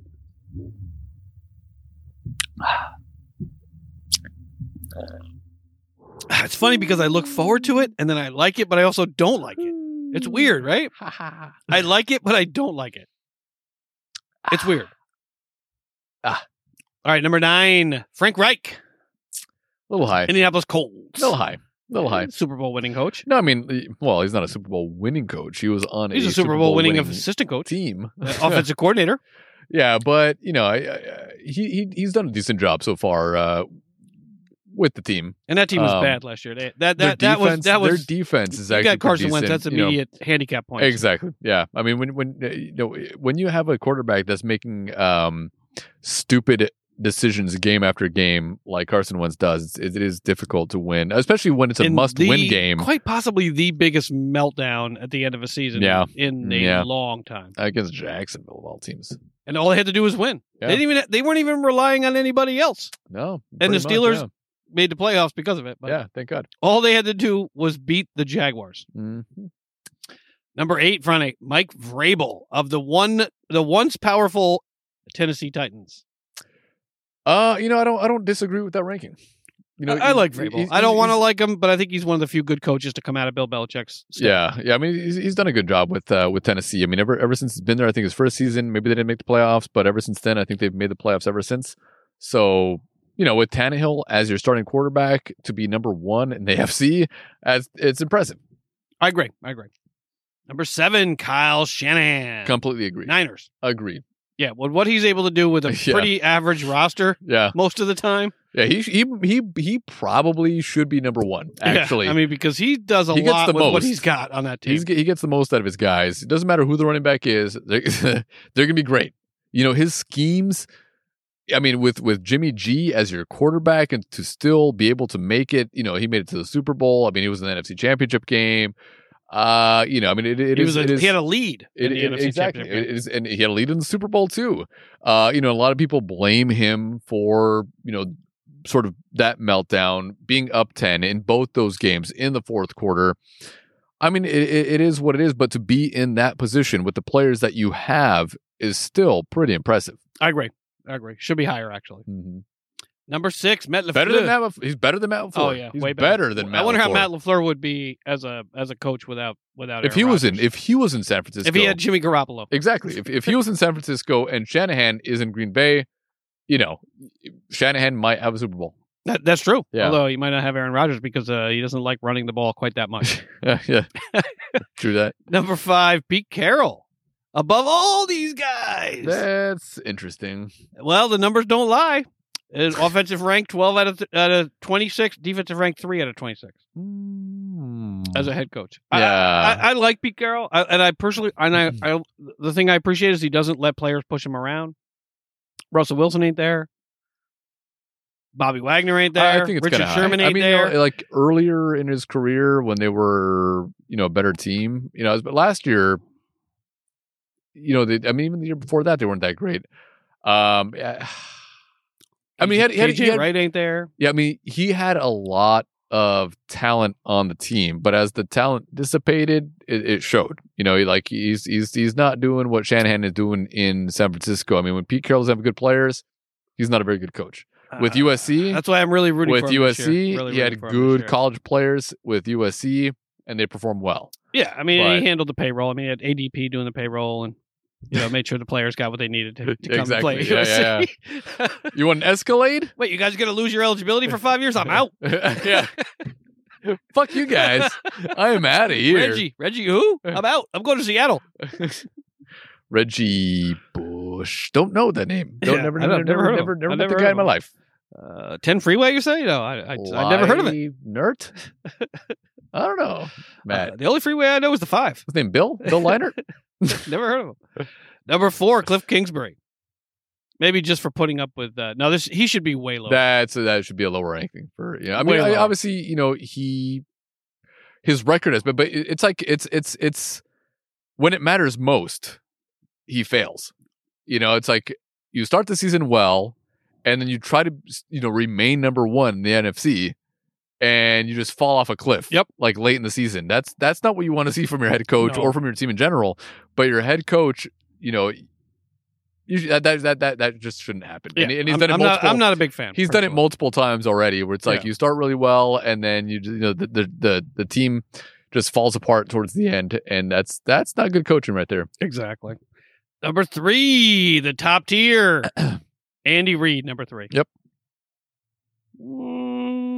Oh my God. I think I would put him probably number 2. I mean, top 5. I mean, top 5. Yeah. Just in general. I mean, obviously, I wouldn't. only issue is I wouldn't have Cliff on... Kingsbury and Pete Carroll in my top 5, but Andy Reid would be my top 5 for because sure. I would. This is the Tomlin situation, right? Yeah. Andy Reid always ensures. Well, not always, but usually ensures he has someone coordinating his defense that is a high level, smart, experienced, competent coordinator, because he's not going to be dealing with the defense as much, because he's calling plays on offense. He's spending the majority of his time with the offense. So he always makes sure, usually, that he has a really good defensive coordinator. That's where Mike Tomlin, I think, could learn from Andy Reid and not hire dimwits like Todd Haley, not hire Randy Fichtner, not hire Matt Canada, and bring in somebody who really knows what they're doing on offense. Number 2, John Harbaugh. That pains me to say it, but I agree. Yeah, I also agree. I mean, John Harbaugh, ever since he's come into the league, I mean, the Baltimore Ravens have been, they've been tops in the AFC ever since he's been there. So I really can't argue that. I mean, top 3, somewhere around there. Yeah, I mean, they compete year in and year out. Yeah, regardless of the roster, regardless of the injuries, regardless of the quarterback, they're always right up there. Yeah, defense is competing. Always solid. Yeah, I mean, drafts are always great. Very simple drafts, but always very well done drafts. Number 1, Bill Belichick, still number 1 on top of the heap. Ronnie, what say you? I mean, it's almost like a cop out. Like, are you saying he's not good? He's the first in the defensive rank. He's the first in the offensive rank. What has he done since Tom Brady left? Rebuilt a team that was left for dead by Tom Brady. And what have they done? He left a deer carcass on the side of the road. What has Tom Brady done since he left? Carried Bruce Arians to a Super Bowl. Exactly. So I mean, Bill Belichick. I mean, I would have either Harbaugh or Reid above Belichick. I agree. Right now. Right now, yeah. I would too. Because last year was a little bit of a disappointment, even with Mac Jones. Performed well. And as general manager, I think if you're going to be the general manager and also be the head coach, your skills as a GM have to also weigh into your grade as a head coach. And Bill Belichick, with all due respect, is not a particularly good GM. He's just not. Yeah, no. All right, Friday, that's it for the NFL news. Yeah. It was long. It was a long one. Yeah, that was really long. Hour and a half because of you talking. What's next on the big board? Next up, Ben, is a shout out to our new and loyal listeners out there. You take it? You got it. All right. Thank you all to our loyal listeners and anyone out there that's listening for the first time, as well as folks that have been listening for a long time. We truly appreciate each and every one of you. Thank you so much for taking the time to listen to the show. Since 2018, we've been a show about football, fun, friends, whiskey, and beer reviews. And since you're listening, please consider heading to our website, thirstygoal.buzzsprout.com, or search Thirsty Goal Podcast on the web, and subscribe, rate, and review the show. How many stars, Ronnie? 5 stars, Ben. Hit that 5-star review. We truly appreciate it. Tell a friend, a family member, a coworker, a stranger, just one person. Somebody at Western Bagel. Yeah, somebody at Western Bagel, somebody at Sprouts, Ralph's, not at Super King. Nah, I've on the crapper all week since I decided to shop at Super King last week instead of going to my normal grocery store. Good for the colon. Maybe not good for the podcast. Check us out on Pandora, Audible, and Amazon Music, as well as every other podcatcher in the universe. You can get us on Twitter at GoalThirst and on Instagram at Thirstan. Friday, what sticks up on the big board? Next up on the big board, Ben, is our feel-good story. Are we already at the feel-good story portion of the show? Already there. Let me get my phone. Friday's like, are we already there? It's an hour and a half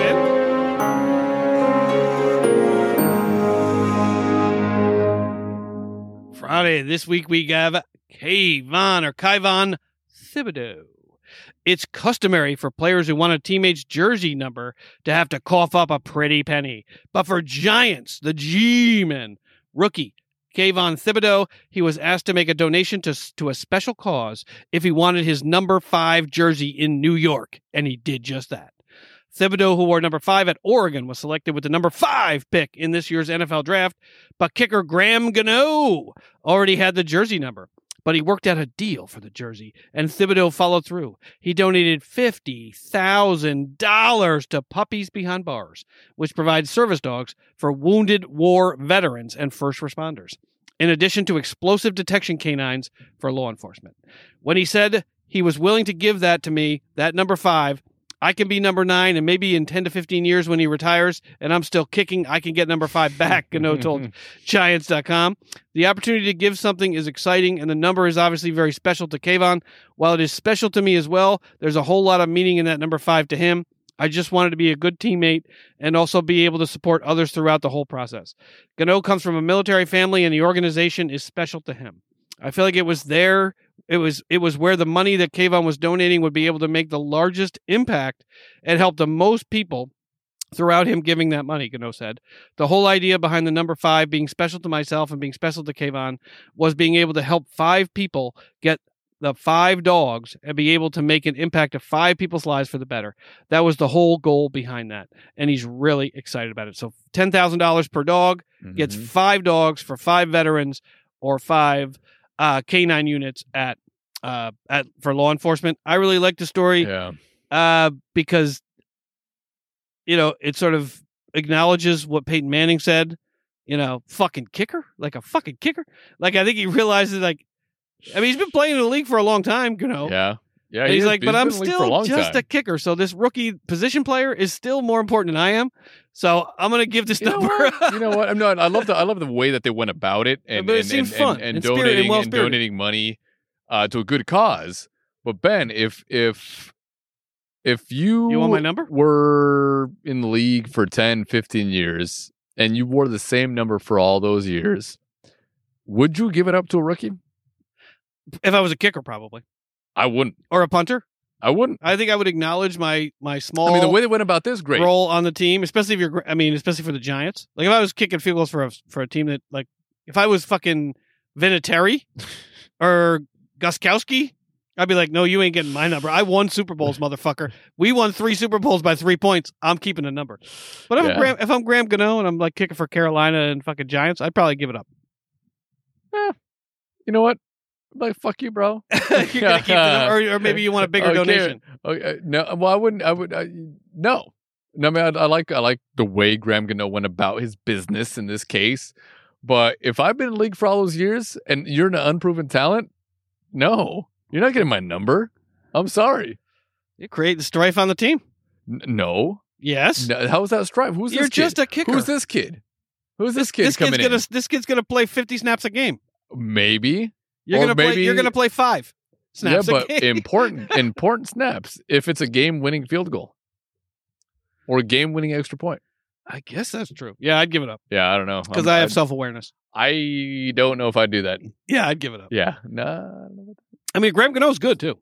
I know. He's been in the league forever. There's a reason why he's been there forever. This kid's unproven.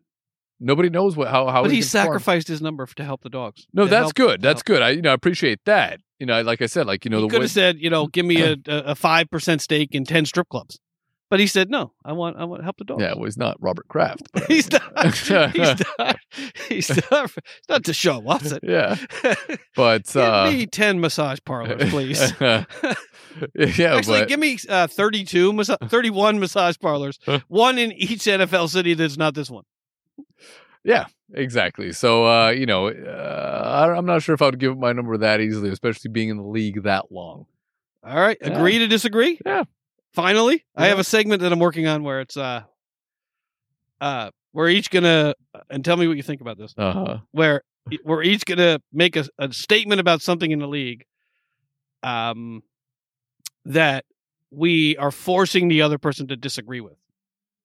In other words, I make a statement, you make a statement, and you have to disagree with it. You have to like state no matter 100%. Yeah, you have to state Like even your if case. I don't disagree with it, I have to disagree with it. It's going to be things that you agree with.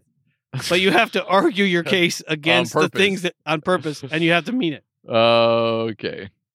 I mean, I'll give it a shot. But, yeah, like Aaron Rodgers is, the best a quarterback choke, ever. chokes and is not a particularly good quarterback or some shit like that. And And I have then to you agree have with to that? argue, and you have like I will say Aaron Rodgers is the best quarterback in the league, and you have to disagree with it.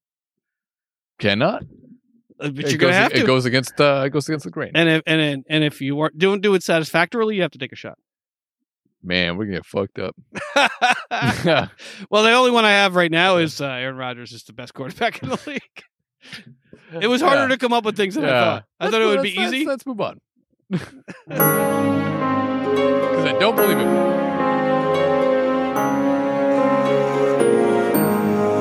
Should we take a quick bathroom break before we get on to the next segment, Ben? Another bathroom break. Yeah, well, it's we're into the podcast, about an hour and a half in. All right.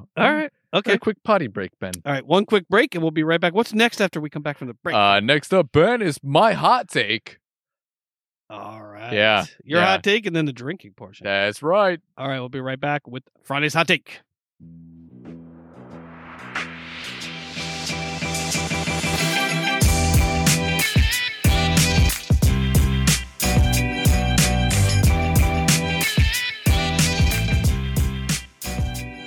All right, Ben, and we are back with our hot take. Your hot take. Is it hot? Is it cold? You know what? We were kind of talking about it earlier with the quarterback situation in Washington, Ben. And Carson Wentz was picked up from the Colts. Nobody wants him. He's become sort of garbage, right? Worse than garbage. I mean, he's injured often. Even Frank Reich can't fix that car. No. But my hot take, Ben, is Tyler Heineke will take over as the quarterback midway through the season. Ooh, that is a hot take. I think that will happen. I think Carson Wentz will shit the bed in Commanderland, and Heineke will take over, because I never really had anything against Heineke to begin with. I'm not even sure why they went out and got Carson Wentz. I thought Heineke Ron Rivera is not Sean McVay. Was good enough. I mean, I don't think Carson Wentz is that much of an upgrade right now in his career. That much of an upgrade? I mean, you're conceding that he is an upgrade? Or any upgrade whatsoever with what's going on between his ears. I mean, he has gotten progressively worse from that 2017 season with the Eagles. He has never been the same, and I don't see him improving in any way with the Commanders. I mean, we saw how he melted down, against the Jacksonville Jaguars in a must-win game to make the playoffs. Yeah, it was like you seeing a spider in the end zone. What do you expect to happen? I mean, it's like, for the Commanders, I see him starting the season, but I don't see him finishing the season in Washington. That's my hot take. Heineke takes over as the quarterback because he's just smarter between the ears, and he's just a harder worker than Carson Wentz. Carson Wentz likes to talk big, but he doesn't really show up in games that matter. Yeah. Whereas Heineke, he tries his best. Yeah, I mean, even this week, Heineke, they asked him about it, and he said, Carson Wentz makes $30 million, and I make whatever he makes. Yeah. He's just $750,000. He said, I understand they're going to start him, but I'm just happy to have an opportunity. Yeah, which is already more than Carson Wentz would ever say. Yeah, I mean, Carson Wentz is going to talk about Jesus, and he's going to talk about I don't know how much of a team player he is until he's not. Yeah, exactly. You know? Yeah, because the Bible study with Frank Reich didn't do it. No. So clearly, winning football games is more important to Frank Reich than Bible study. He made that clear. Well, because they did. They went to the same Bible studies together, and they. I thought you were just making, they did. Okay. They did. Like he tried everything to try to save Carson Wentz, literally save him. And like I'm I not think sure. he baptized him in a river. I'm not sure right now what can save Carson Wentz. I mean, he's Retirement, therapy. Yeah, but I mean, he needs something. He needs some sort of therapy. I mean, he's physically gifted. Just in general. I mean, I like the way the guy plays football in the physical manner, but not the mental way. Yeah, exactly. It's like I love the fact that you're giving up your body. You're trying your hardest, but man, like some of those a pick six from your own end zone is frowned mistakes upon. that he makes. Especially in the Jacksonville Jaguars game, I think he's threw 2 or 3 interceptions in that game. Yeah, one was a pick six from his own goal line. Game. Yeah, I think it was the game-winning TD came on a pick six from his own end zone. Yeah, and if Frank Reich couldn't save him, Ron Rivera definitely will save him. No, I mean if Frank Reich, he worked with him in Philly, so clearly he saw something that was worth salvaging, both personally and professionally. Because if personally he didn't think he could help the team, I don't think he would have brought him in. Yeah. So he saw something back in those 2016-17 seasons that I don't even know if he was there in 16. But he saw something and he got to know him on a personal level, and bringing him back, I'd have to it kind of leads me to believe that Carson Wentz, whatever issues he has or had, have gotten worse over the years, not better. With the number of years he's in the league, he's sort of a reverse Ryan Leaf. Yeah. Like he's going to go out of the league screaming at a reporter in the locker room, like berating them nonsensically, and then end up coaching a team in Texas and then getting fired from that. Yeah. Yeah. I don't really see him as much of an improvement at all, if any. I think it was a silly move by the Commanders. Yeah, it was desperate. Yeah, I mean, I'd just rather wait another year and draft somebody. Yeah. Heineke, if he performs poorly, this quarterback's coming out next year. You can always trade up and draft somebody. You have draft picks.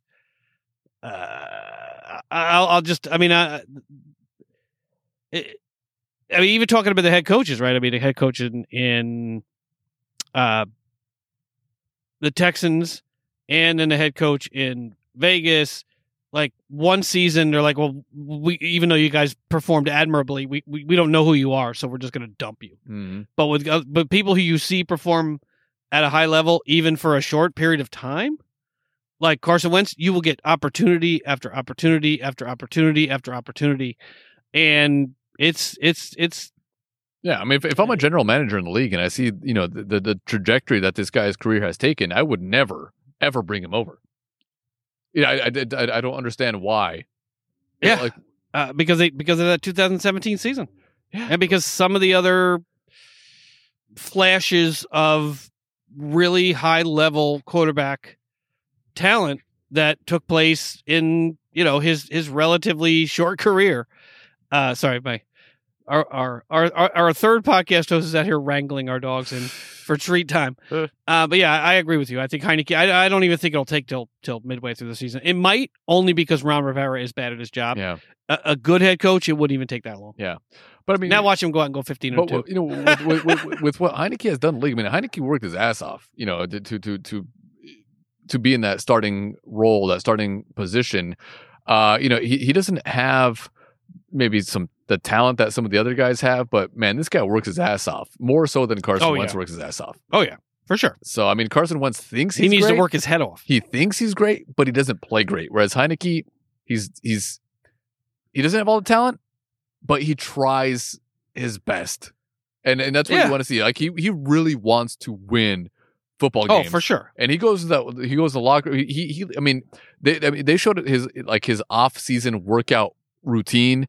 This guy, I don't know how many like extra pounds of muscle this guy put on just to get into that position, that mindset, and I mean, you don't see that from Carson Wentz. No, I mean, you see how Carson Wentz plays football. He came in, he slimmed down a little bit, allegedly hit the gym a little bit this offseason, but Yeah, and then there's those injury issues that he has and all that. I mean, I don't think it's going to take an injury to knock him out of the starter position. I think it's just going to take his brain to knock him out. Yeah, I mean, first two guys on quarterback island, Cam Newton, Carson Wentz. Those are the first two contestants. Only one quarterback can get off the island and get another starting job. And so far, the two contestants I'm going to start with are Cam Newton and Carson Wentz. Yeah. I'm sure there are others I can't think of right now, but maybe we'll have to build our quarterback island. That's Netflix my hot special. take, though, man. That's my hot take, and it's actually, it's not too unbelievable, actually. Exactly. We forgot our sound effect. That's right. We forgot about that. Ivanić ide na ubačaj, to oštra lopta, Walker reagira, tu je Perišić, Mandžukić, i Super Mario je zabija i doveo do Yes, Ben, and actually, why do I like that sound effect more than you? No, I mean, it definitely brings back memories. Like I said, I cried like a little baby when that happened. But the World Cup, Ben, is set. It's set. You guys are in second place. I heard in the bracket. Oh no, that's just that's the Nations League. That's just. We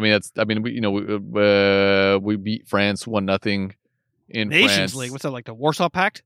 Yeah, pretty much. Yeah. No, it's like different tiers. It's like you have the A league, the A teams and the B teams, the C teams and the D teams. And Croatia's up there with the A teams, and you got the B teams, which are like the Ukraines and the Serbias, and I don't know if Wales is there too, or whatever it is. Wait, Wales is still a country? I'm kidding. I'm Yeah. kidding. Wow. I know that Wales is a country. Wow. I know that Wales Ben. is a country. But yeah, I mean the World Cup is set. All the teams are in now. I think Australia knocked off Peru, and I believe Costa Rica knocked somebody off too, so they're also in. And there might have been another team. Was it? I think New Zealand actually lost. But yeah, the World Cup is set to go, Ben. I'm looking forward to it. Yeah, that's all the way in November though, because it's in the middle of the desert, and so it has to be in November. That's unfortunate because I wish it was happening It should in be the off happening season right now. Right Actually, now, then we would technically, be should covering happening it right now. We would be, and we will cover it then. Yeah. But it would be nice actually to cover it in real time. Well, now that we have more time to cover it than we do in the middle of the football season, but we will cover it. I'm looking forward to it, and I can't wait to watch it. That's right. I cannot wait to watch that. I mean, Croatia's. They look good. They lost that first game in the Nations League. It's almost like friendlies, but there's a little more meaning behind them now because they made it sort of a tournament. But they put themselves in a position where they could be, one of the top 4 teams in the Nations League. One of the top 4 teams in Europe, vying for that. It's not like the Euro Cup or anything like that. Which but for the fans, there are no friendlies. There are. Just like I went to the game in LA. That's it. Like, I'll never go to another. I'll never go to another soccer game when the U.S. plays Grenada or whatever, like what Grenada, tiny little island. It's not a Chevy from the 70s. No, but I'm saying like those games don't have as much meaning, but it is great for the players, and you find those hidden gems, almost the ones that you don't. They're sort of on the cusp. Maybe they're starters, maybe they're bench players, and that's kind of what the Nations League is for the European teams too. But there's a little more meaning behind them because of seeding and all that stuff for future tournaments. Oh, agreed. I just went to the friendly match in Mexico and Croatia in LA, and Mexico lost to Croatia's second string players, and they wanted to beat me up in the bathroom. Actually, it was Croatia's third string players in that game. So I was like, okay, all right, this is not fun for me. But I mean, not fun for me. The Mexican team, like you should be looking at your team. Why are you mad at the guy wearing the Croatian jersey? You just lost. There's a reason you haven't won a World Cup ever. That's been a few years now. But the Mexican team, though, actually, they're not performing that well. I mean, they're performing as they normally perform in big tournaments? This is probably one of the worst teams in the last, I would say, at least 10, 15 years. It's not a great team, but, well, the fans don't give me any reason to like that team. That's all I can say. I spent an entire afternoon, and I will not be rooting for that particular team. No, I mean, the country, yes. The fans, no. It wasn't the greatest atmosphere, I guess, right? No, It was not. For a friendly. Yeah. Yeah. I don't need to get beer thrown on me from the upper deck in a match that literally means nothing. See, there's a reason why I didn't go to that game. That's the reason I'm not going to be rooting for that particular team. I love the country. But those fans do not deserve to have a team that wins anything. Yeah, they're passionate. What are you gonna do? The passionate is screaming and yelling and cheering and booing. It's not threatening to kill people in the bathroom Yeah, I guess so. over a meaningless game. Yeah. Over like a literal preseason game. But the World Cup is sipping. Yeah, and I'm happy for the and I can't wait. I can't wait. Croatia's going all the way this year. I don't know if they're going all the way. Or Ivory But Coast. They've Wait, didn't I pick like what? I can't remember. No, I I think picked it was like Morocco or something Yeah. that you chose, or so, I don't know, like some I think Morocco's going to have a run this year. Morocco, which is probably like one of the worst teams in. Yeah, but they're in. They're in. Well, they can't be one of the worst teams in the world if they're no, in the I'm World not saying, Cup. but in the World Cup, out of the 32 teams, they're not top. No, they're not. But Yeah, you no, watch. yeah, You heard it here first. Yeah. I mean, obviously, I'm rooting for the U.S., I'm rooting for Croatia, and I am rooting for the Netherlands as well. All right. I'm going to root for Croatia, the United States, Morocco. What teams from South America are in?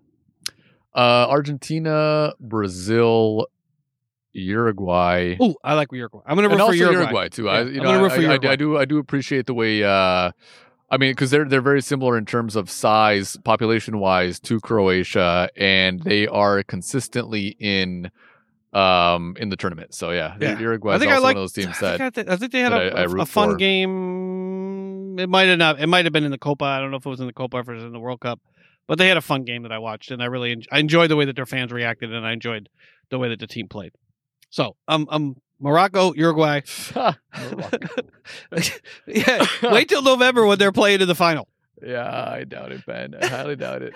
I mean, I know. I wish them all Balvenie best, 25. Yeah, I doubt it. Balvenie 25 if they get to the final.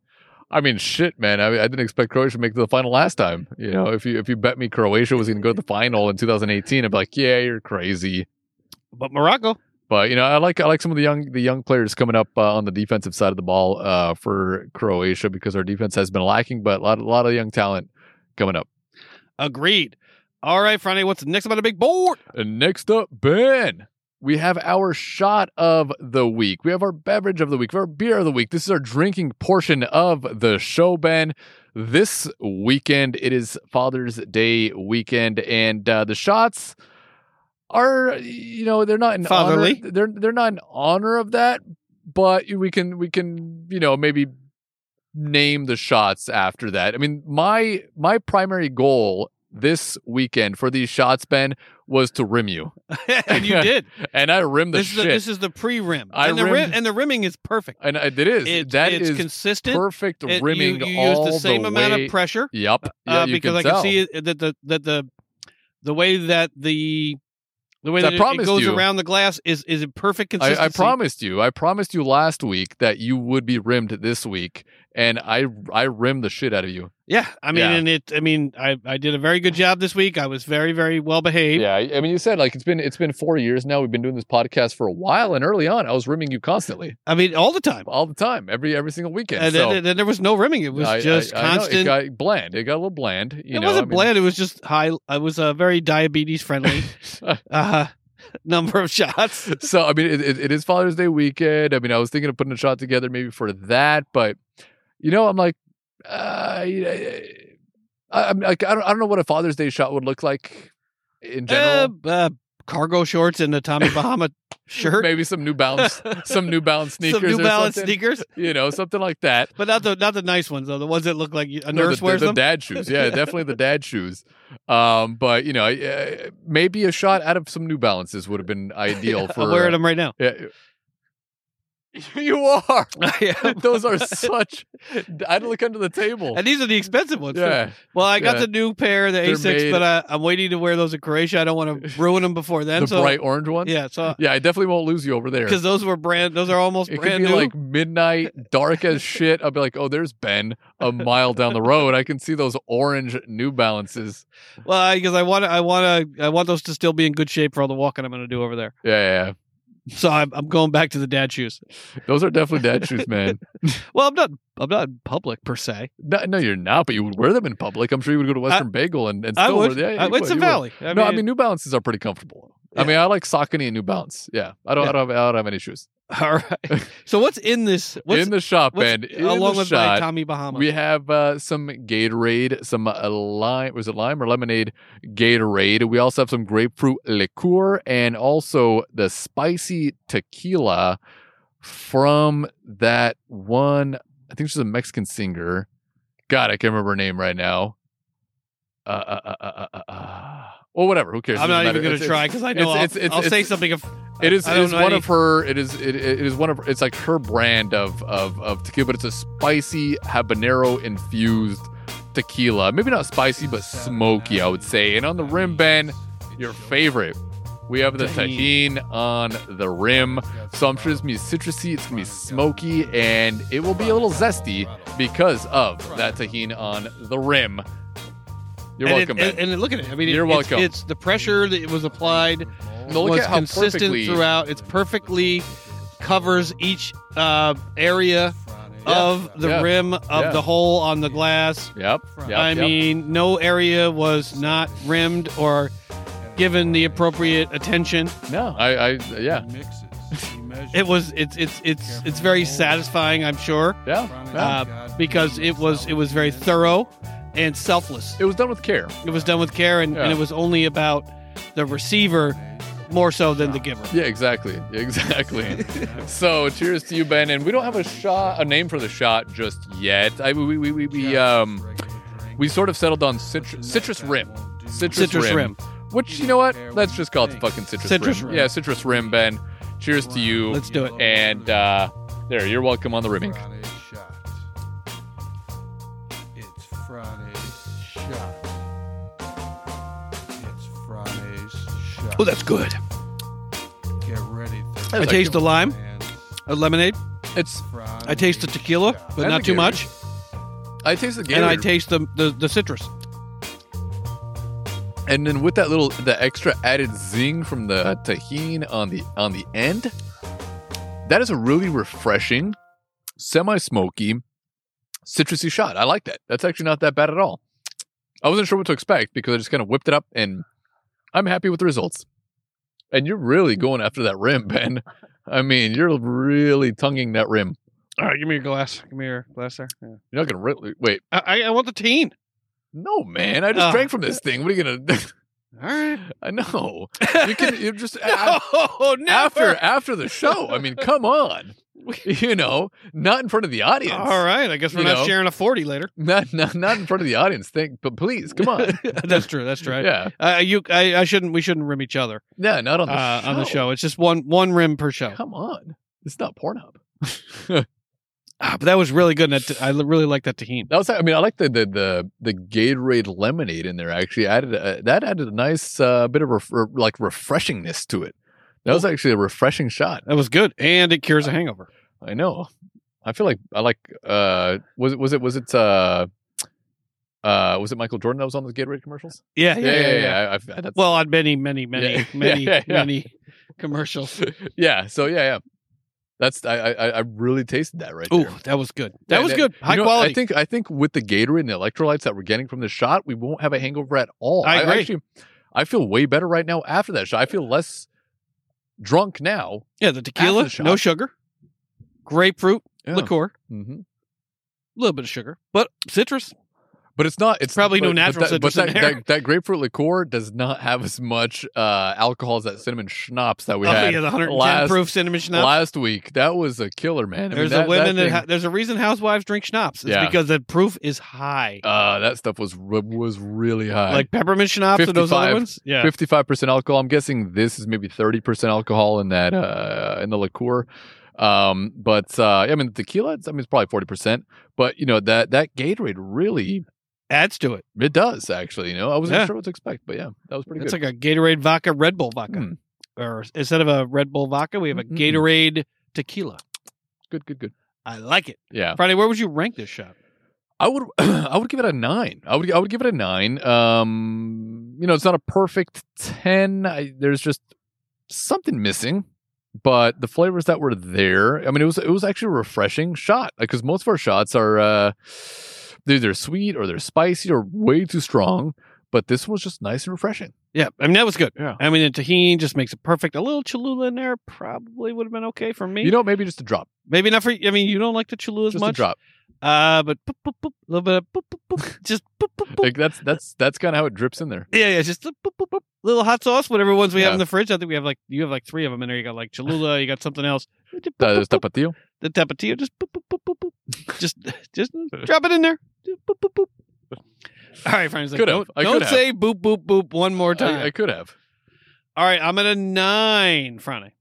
Yep. I'm also at a 9 too. That was a about as good as nice, it gets. refreshing Just a shot. little hotter. Yeah, a little bit. I think a little bit of spice would have made that shot better. Yeah. Yeah, I mean, but it was super good, and I appreciate you going out of your way to rim me Yeah. and to give me a shot with a little spice. Hey, I promised you. I And, promised you. You know, I'm sure next week we'll go back to blue curacao, corn syrup. You know, and- I didn't realize, and I do apologize. You know, and communication is always key in any sort of relationship. But you know, I didn't realize how much the rimming meant to you. It means a lot. But I'm glad that you really opened up to me last week. And so you know, it really touched my heart. And you know, I feel like the rimming has been lacking lately. Yeah. and You know, can say that again. I do apologize for that. I mean, you forgive me. I do. Okay, 2 all right. more shots like this, and I'll be full forgiveness. You'll be fulfilled. Yeah, I'll be fulfilled. Maybe one more rim shot next week before Just we as go. long as I don't forget it, right? Yeah. Like, I mean, this is not like a one-off thing Yeah. where I'm just like, you know, Exactly. I give You're into just shining me on. where I give into the rimming, like where I love bomb you, Exactly. rim bomb For you, like 2, you like take Where's me to a that- concert and dinner, Yeah, and then yeah. you don't talk to me. and then I ghost you. Yeah. You know, For and like it's 2 weeks. You know, you only show up for the podcast and that's it, but then you leave right away. Exactly. Yeah, and then you don't talk to me for the rest of the week. Although I did, because that Minka Fitzpatrick, once I saw that news, I'm like, damn, this dude got paid. Yeah. Yeah. Yeah, we Well, should yeah, text more during the like, week. Listen, I promise, I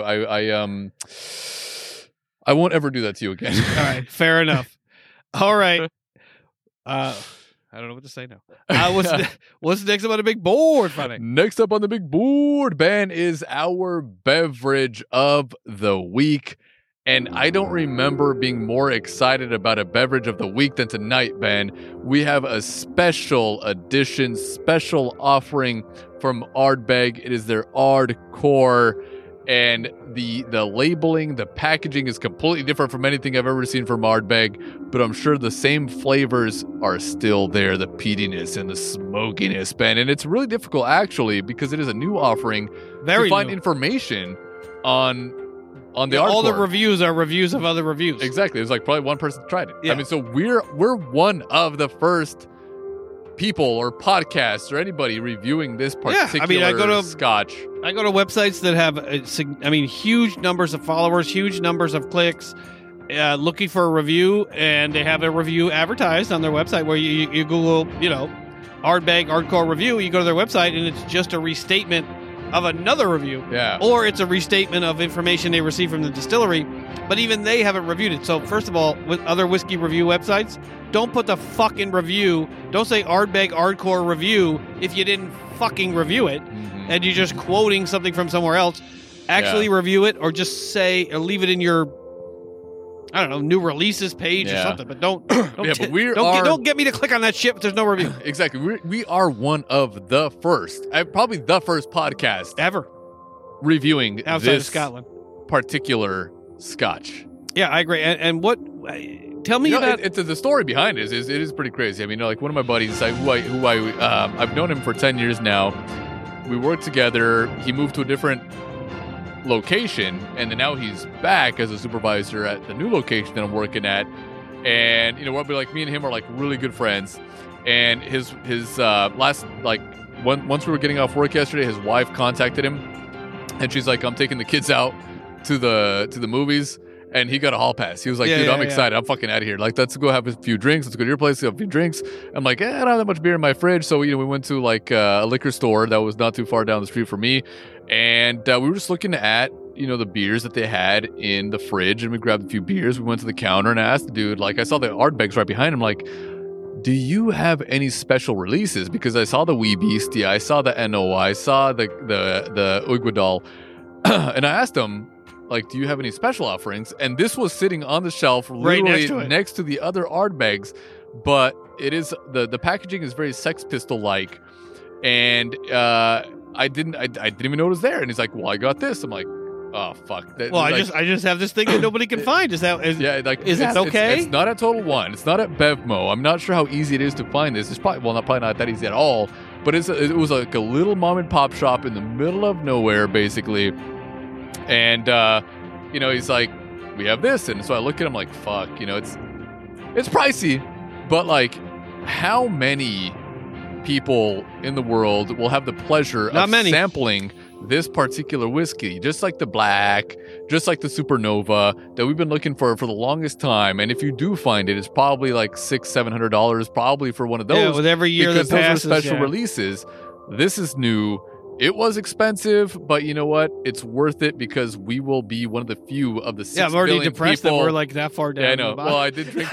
yeah. Well, I was so excited that I found this stuff. I know, that and I saw it. I'm like, he did- fucking opened that thing. I did open it. I did try it, but obviously we sample it on the I podcast was like, again. that motherfucker, that bottle, there's already like fucking 3 ounces out of that bottle. Yeah, so I mean, I couldn't help myself, but that's the story behind it. I didn't expect to find it, but I found it, and I'm so happy that I did. Yeah, this is the Ard Core Committee release from Ardbeg. It's described as tasting like biting on a spiky ball.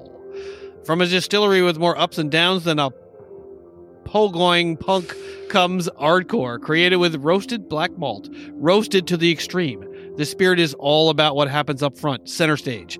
The malt is what defines its distinctive profile. Described as tasting like biting a spiky ball, Ardcore is a dram that wears its heart on its sleeve, its black heart. Notes of charcoal, sweet smoke, make for an in-your-face, while potent notes of aniseed and dark chocolate stamp this bottle out as one fit only for the most hardcore of fans.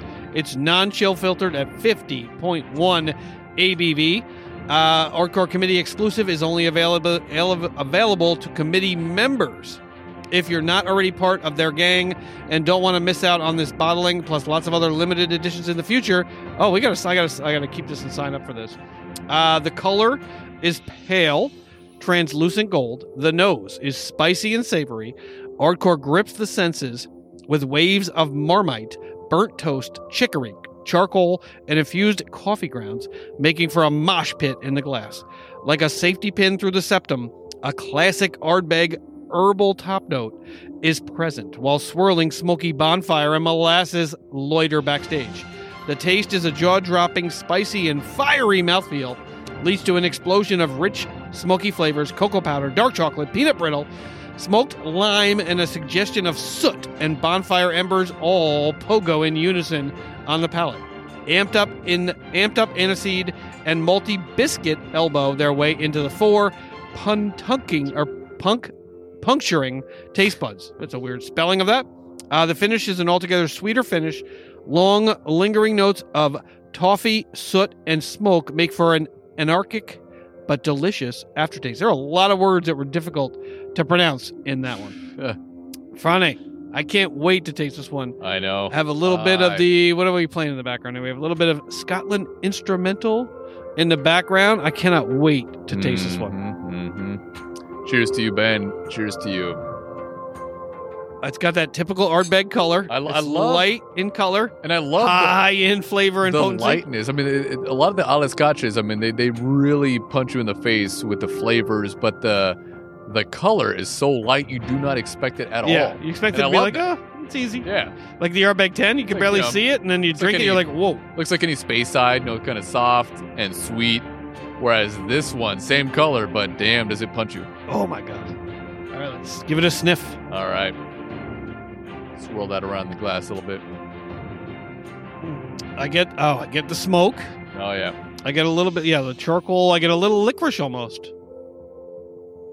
That aniseed, it's definitely there. Yeah, definitely Yeah. that charcoal in there. That almost like asphaltiness to it. But there's also a nice pronounced bit of sweetness. I'm getting like a citrus or like a pear, maybe, but a lot of sweetness to go with the smoke. Ooh. But I think that's that aniseed. I mean, I think I Yeah. smell it on the front end, like it's a little bit of a licorice. But it's interesting how that it's a smokiness deep mixes with that sweetness on there too. But it's a deep nose. I mean, it's a rich, deep nose. We don't want to overplay it, but I probably will because I'm so excited. So I'll probably make it sound like It smells delicious. like the best thing ever. But it really smells fucking amazing.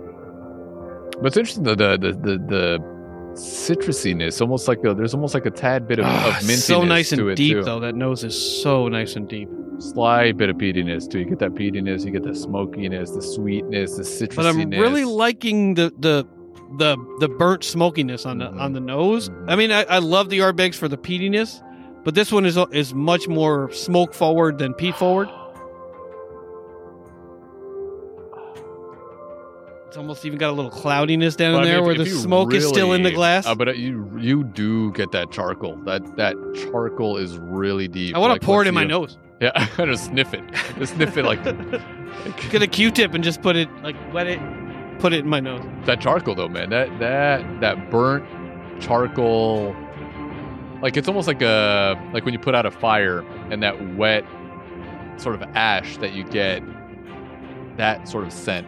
Yeah, because they like blackened the malt. I mean, they burnt the malt beyond all recognition. Well, not beyond all recognition, but they really went heavy on roasting the malt. Oh, All right, you want to taste it? smells good, man. All right, cheers to you, Ben. I'm afraid I might like it.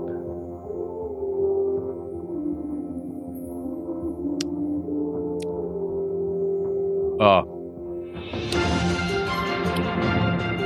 There's that charcoal again. I mean, that burnt charcoal with the It's good. smokiness, Oh that my god, that creaminess, smokiness, and then a nice sweetness on the finish. pinch that you get on the back of the throat, where it's like it's not too smooth. It just gives you that little bit of pinch, that little bit of burn, the alcohol burn on the back. And way less than I expected at 50%.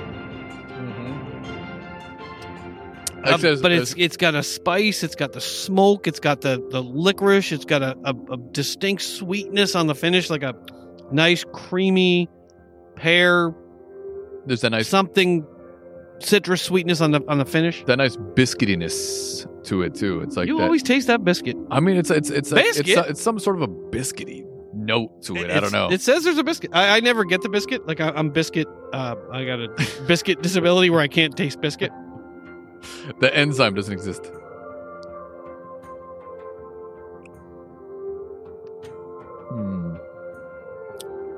I mean, I don't get as much of the chocolate as I think a lot of people are getting, but I do get a little hint of cocoa. Not chocolate, but like an unsweetened cocoa almost. Yeah, but that deep charcoal, That's that good. deep charcoal flavor mixed with the sweetness. This is why we love the Isla Scotches, because they're unlike any other Scotches. You know, I mean, from the space side, I mean, those are just sweet and smooth, but I mean, look at the from legs on Highlands that too, glass like the with Jura no was, color, you and know, there's a yeah, deep. I know. Yeah, I mean, and the beauty of the Islas is you can't like them right away. It's almost impossible to like them right away. You have to sort of develop a palate for it. So, as many things as catch on, you know, with the hipsters of the world, I don't know that this will ever catch on. I think this will always be like a club that Isla drinkers have. I think it's just an appreciation for what it is, because I remember when you first brought over the Ardbeg 10 many years ago, we didn't love it right away. No, you didn't even. You looked at it and you were like, "Who is this asshole?" Well, no, because I What is knew, he- I knew because you mean you weren't a huge brown drinker in general. You were always like gin. Yeah, and I brought you the other one that wasn't that good. The can't remember what it was, but it was like a 12 or an 18 No, I think it was an 18 years, But it wasn't even that good. It was a space side, and because I didn't even know that it wasn't that good. no, it wasn't that it wasn't bad. I mean, don't get me wrong. I mean, it had a lot of. I wouldn't buy it. It was a deep, sweet sort of flavor, but once you come to appreciate the flavors that the Isla Scotches have to offer, when you try anything else, they just seem a little soft and maybe a little bland. and there's not as much to enjoy. But I mean, the complex flavors that you get from the Islas, I mean, you can just sip it down. I mean, this is always your post-production. Yeah, the Ardbegs don't last long. No, they don't. They disappear pretty quickly. And next. Not this one. This one is. Yeah, you'll drink that one. I'm sure you'll drink it down. You'll drink this one I'm going to be very careful with. Why? You might as well drink it. You might as well enjoy it. We might be able to sell what's left in there for about $500. Like I said, I mean, there's not too many people, because this is basically, it's a special edition. Even if they come out with it again, it's not going to be the same flavor that we're tasting tonight. And, there's only so many bottles to go around, and there's only so many people that are going to taste this. And it wasn't cheap, but it was also worth it because we're going to be one of the few people that are actually going to try this particular scotch. We should probably review this for 3 straight weeks. Yeah. And just see what different things we taste every week until the bottle's gone. No, it's not the most expensive scotch that we've had on the show. It's not the most not expensive. Even close. But, it's not cheap, but if we waited and found it later on somewhere, it would have been way more expensive. Oh, for sure. Yeah, I mean, the reason you don't find it at Total Wine is because Total Wine's going to sell it at the MSRP, which is where they sell. That's how they sell all of their liquor, regardless of whether it's worth a lot more money. So it's gone the second it hits a shelf, or they don't order it at all. So you're always going to pay more for these types of things because you're not going to find them at those places. Yeah, but I love that nice creaminess, that nice sweetness that hits you after the smokiness, after that charcoal, that burnt fire flavor. I just love that charcoal, that burnt and that aniseed on the tongue. A little bit of sweetness, but then bang, you get that sweet creaminess on the finish, and then the burn that just sort of slowly burns down your esophagus, and then it's gone. I don't usually finish the scotch. Like, I usually just sample it, and I don't drink too much more of it, but this one, yeah, that was good. That was a good one. I don't know what to say. I'm so thankful that you found it. I got to thank Peter. If it wasn't for his wife giving him a hall pass, I would not have found this. I would not have gone to that little mom and pop shop. And that the guy behind the counter knew his stuff too. I mean, he really knew his shit. Because we were talking about, like I said, the Supernova and the Black and all that. He's like, if you find it, it won't be cheap. Like it's like that was like a one-time release. It's something that we've searched for, something that we weren't able to find. But I'm glad that he had this on the shelf. And I'm glad that he pointed it out because I didn't even see it because it does not look like any other Ardbeg out there. You didn't see that Never Mind the Bullocks where the Sex Pistols labeling on the Ardbeg? It doesn't, I mean, like the packaging is blue and white. And usually it's like black dark, gothic. Yeah, it's dark gothic and it's like dark green or gray or, but this one is completely different. Yeah, that's a good scotch. I mean, we always enjoy the Islas, and this one, I just want to savor it. It's so good. Mm-hmm. But that creaminess on the end, I just don't expect from an Ardbeg usually. I mean, they have the flavor, and there's some with a little bit of creaminess, but this one has a deep, sort of rich creaminess after that smoke hits you on the front. I mean, it's beautiful. I mean, it's like I'm not even sure what the population of the island is. They have the 8 distilleries, and Ardbeg being one of them. They have the Lagavulin, and the Port Charlotte heavily peated. There's like 10 distilleries on the whole island. I think it was 8 or 10. I think it was 8. It's 8 or 9, yeah. Yeah, but 8, 9, 10, somewhere there. They really do take pride. Oh, there's a new one. Yeah, I think it's 10. They really do take pride in what they do, and every single offering from any one of the distilleries has been. We've loved them all, and. We're running out of options. Really, we're running out. Unless you really want to go out there and spend a ton of money. Yeah, because the Bona Heavens, they have there's 5 of those or 6 of those, and then I mean, we have options, but they get much more expensive. They get really expensive. Yeah, they get up there in price pretty quickly. I mean, and they're starting to off-brand it. Like not that much to go around. I mean, there's really not that much to go around. I mean, there's only so much liquid that you can sell. So I mean, this is one of those that. We tried it tonight. Not too many people around the world are going to try this exact same scotch, but you know what? It's very enjoyable. Yeah, we'll try it again next week. And yeah, It might be gone tonight, actually. see if we taste anything different. If we weren't doing the podcast, we were just sitting back and drinking, That would be gone. this would be tonight. gone. It would be gone. I mean, this whole bottle definitely would be gone in no time. Where would you rank this, Franny? We'll have to give it a 10. Yeah, I me too. have to give it a 10. I mean, the Ardbeg 10, we love. The Wee Beastie, we love. The Anoa, we love. The Corey Vrecken, we love. The Ugadal, Ugadal. we love. I mean, this one, love it too. This is probably my favorite distillery. Port Yeah. Charlotte, which isn't actually Port Charlotte. It comes from another. I think it comes from Bunnahabhain. Don't quote me on that. That's probably my second favorite. But this is, Good stuff. Definitely good stuff. I mean, this is everything you hope for in a Isla. Yeah. I mean, obviously, there's not a lot of peat in this one as much as some of the other ones, but the smoke really comes through, and the flavor is so robust and pronounced, and just No. it deserves, it deserves everything that comes its way. All of the awards and the recognition that goes to Ardbeg, they The really deserve accolades it because and, yeah. it's a great distillery. And we will visit. Oh, for sure. We will visit one Yeah, day. when we go there, this will be the Yeah. first distillery. But Actually, the first one will be the closest one to the hotel, but we yeah. will We will- get to this one. We're gonna stay at the distillery. Just just pour it directly into my mouth. Yeah, be like a homeless encampment outside our, just pitch A our tent. tent right out front. Yeah. Our thirst and gold tent right outside the Ardbeg distillery.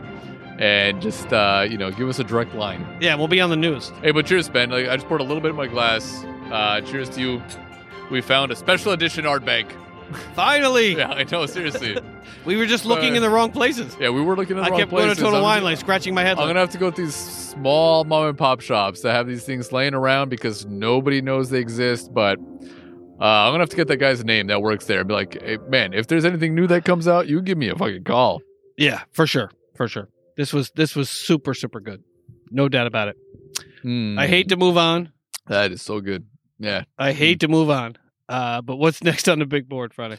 Next up, Ben, is our beer of the week from Modern Times. It's their Fortunate Islands Hoppy Tropical Pale Ale. I'm going to go ahead and pour this into a glass and we'll sample this. All right, we'll be right back with a Hoppy Poppy.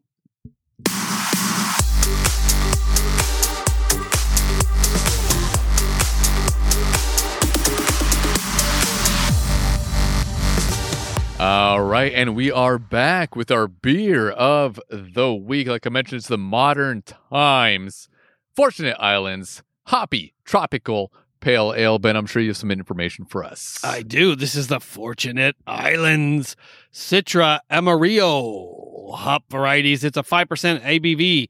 The IBU is 46, and the final gravity is 1.007. So not a ton of bitterness, not a ton of ABV in this one. Smells delicious, though. I hope so. It's Modern Times. Very It's citrusy. keeping up with the times.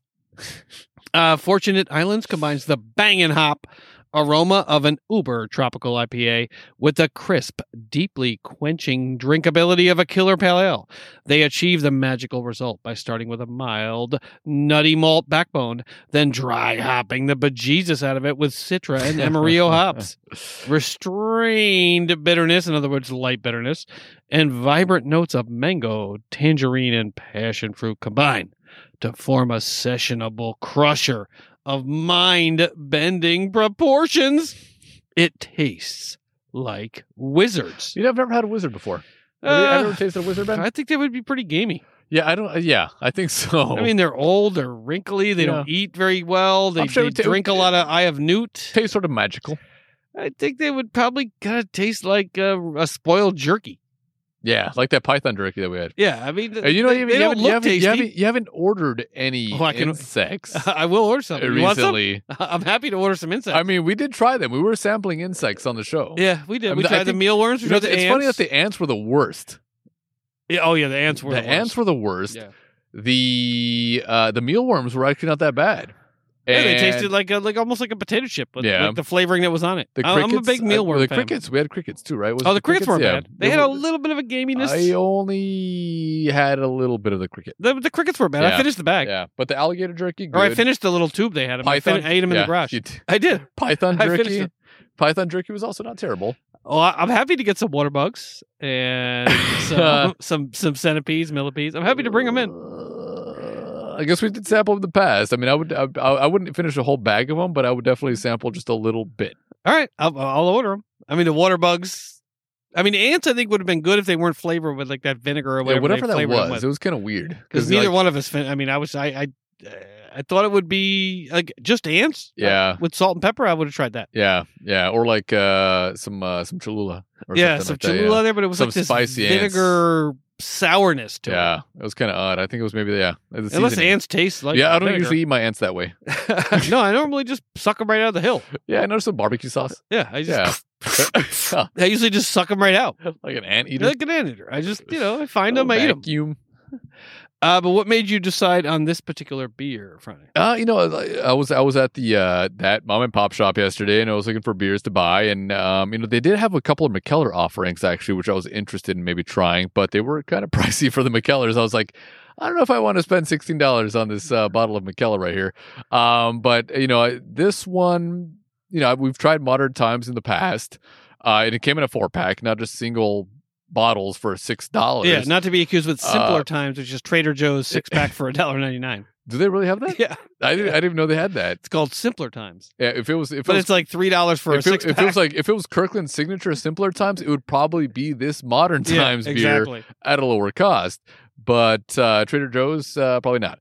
But it was just in the fridge, and I was just browsing and perusing whatever they had in the fridge there, and there's no rhyme or reason to that mom and pop shop. It's basically a liquor store, and whatever they have, they just throw it in a fridge, and whatever you find, and it's like. You worked in when you were younger, Ben. In a beer supermarket, in a supermarket though, like where you just have like that sticker, like that price sticker. thing. I was so fast with that. Yeah, and so that's basically how it's priced. I mean, they just like they put the sticker on there. It's like old school. It's like it's nothing like Total Wine or Bevmo or anything. It's like completely old. He's like literally school. like dollar. He's like hitting 129 on the register. Pretty much old school register, old school everything. But I saw this there, and I saw that it was when I saw Hoppy Tropical Pale Ale. In my mind, I'm thinking this must have the crispness that I'm looking for. And so that's one of the reasons why I picked it up. My buddy picked up some sort of hazy pale ale. And I seriously, I didn't drink any beer last night. It was all scotch all night for myself, which is why I'm very slow today. And it's been a struggle the entire day. And then also, Ben, like I mentioned, like when you get older, man, like during the week when I wake up for work, like when I have to wake up for work, I could sleep for like 3 more hours, no problem. But when there is no alarm clock to go off on Saturday or Sunday, I wake up at 7 or 8 o'clock, and I cannot get That's any what happens shut with eye. age. I cannot get any shut eye after that, and I was so pissed off at myself. And then you get it's worse because you get pissed off at yourself, and then you're trying to force yourself to sleep, and you can't fall asleep because you're trying to force yourself to find that comfortable position, but you can't find it. But fuck, on work days, I could be, I don't know, in a headstand and I'd fucking fall asleep. Yeah, exactly. It happens. It happens. Like that's why at least like on podcast time, I'm like, okay, it's 11:30. Because I know I'm going to be up at 8 regardless. I know that the latest I'm going to be able to sleep is 8 o'clock. I will be up at 8, but I will lay in bed until 11 probably.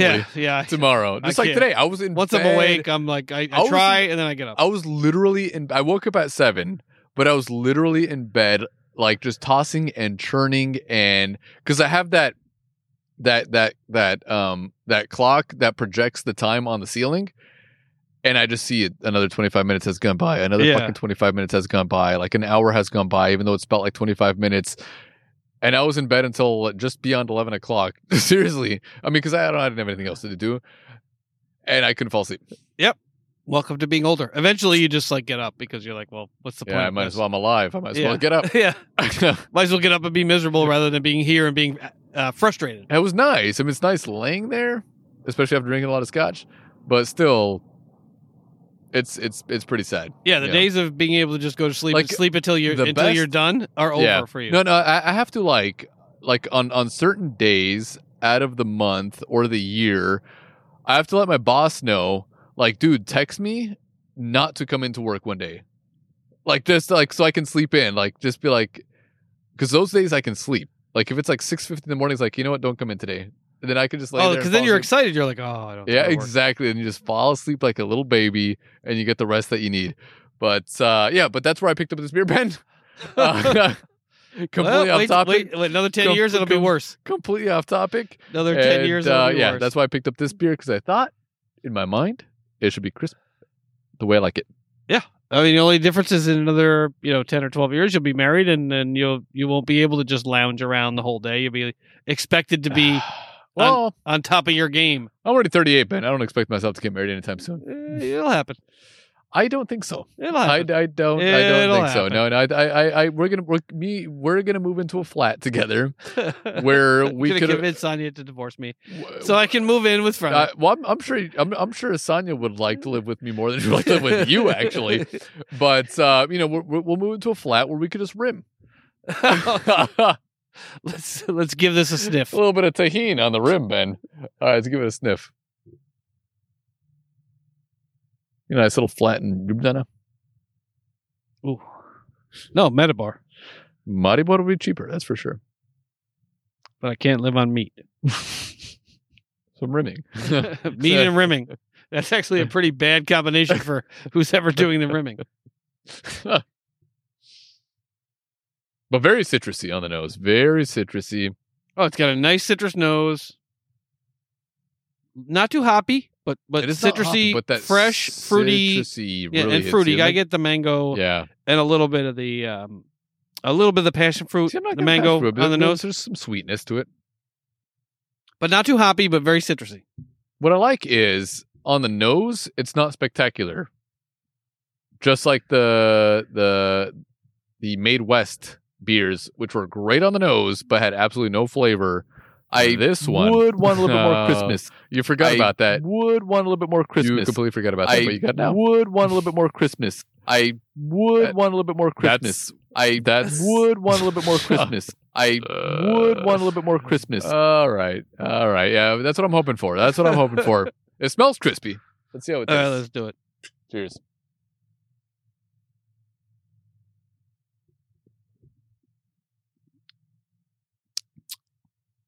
I like it. It's good. It's light. It's light, but the carbonation. But it's got a nice, more bitterness than I expected. But that carbonation, though, that is some good carbonation. It's got some nice pinchiness right there. It's like those nice thick bubbles. This has the crispness. This has it. I would want a little bit more Christmas. I like this one. I would want a little bit more Christmas. Yep. I thank you. Would thank want you a little bit myself. more Christmas. Fantastic!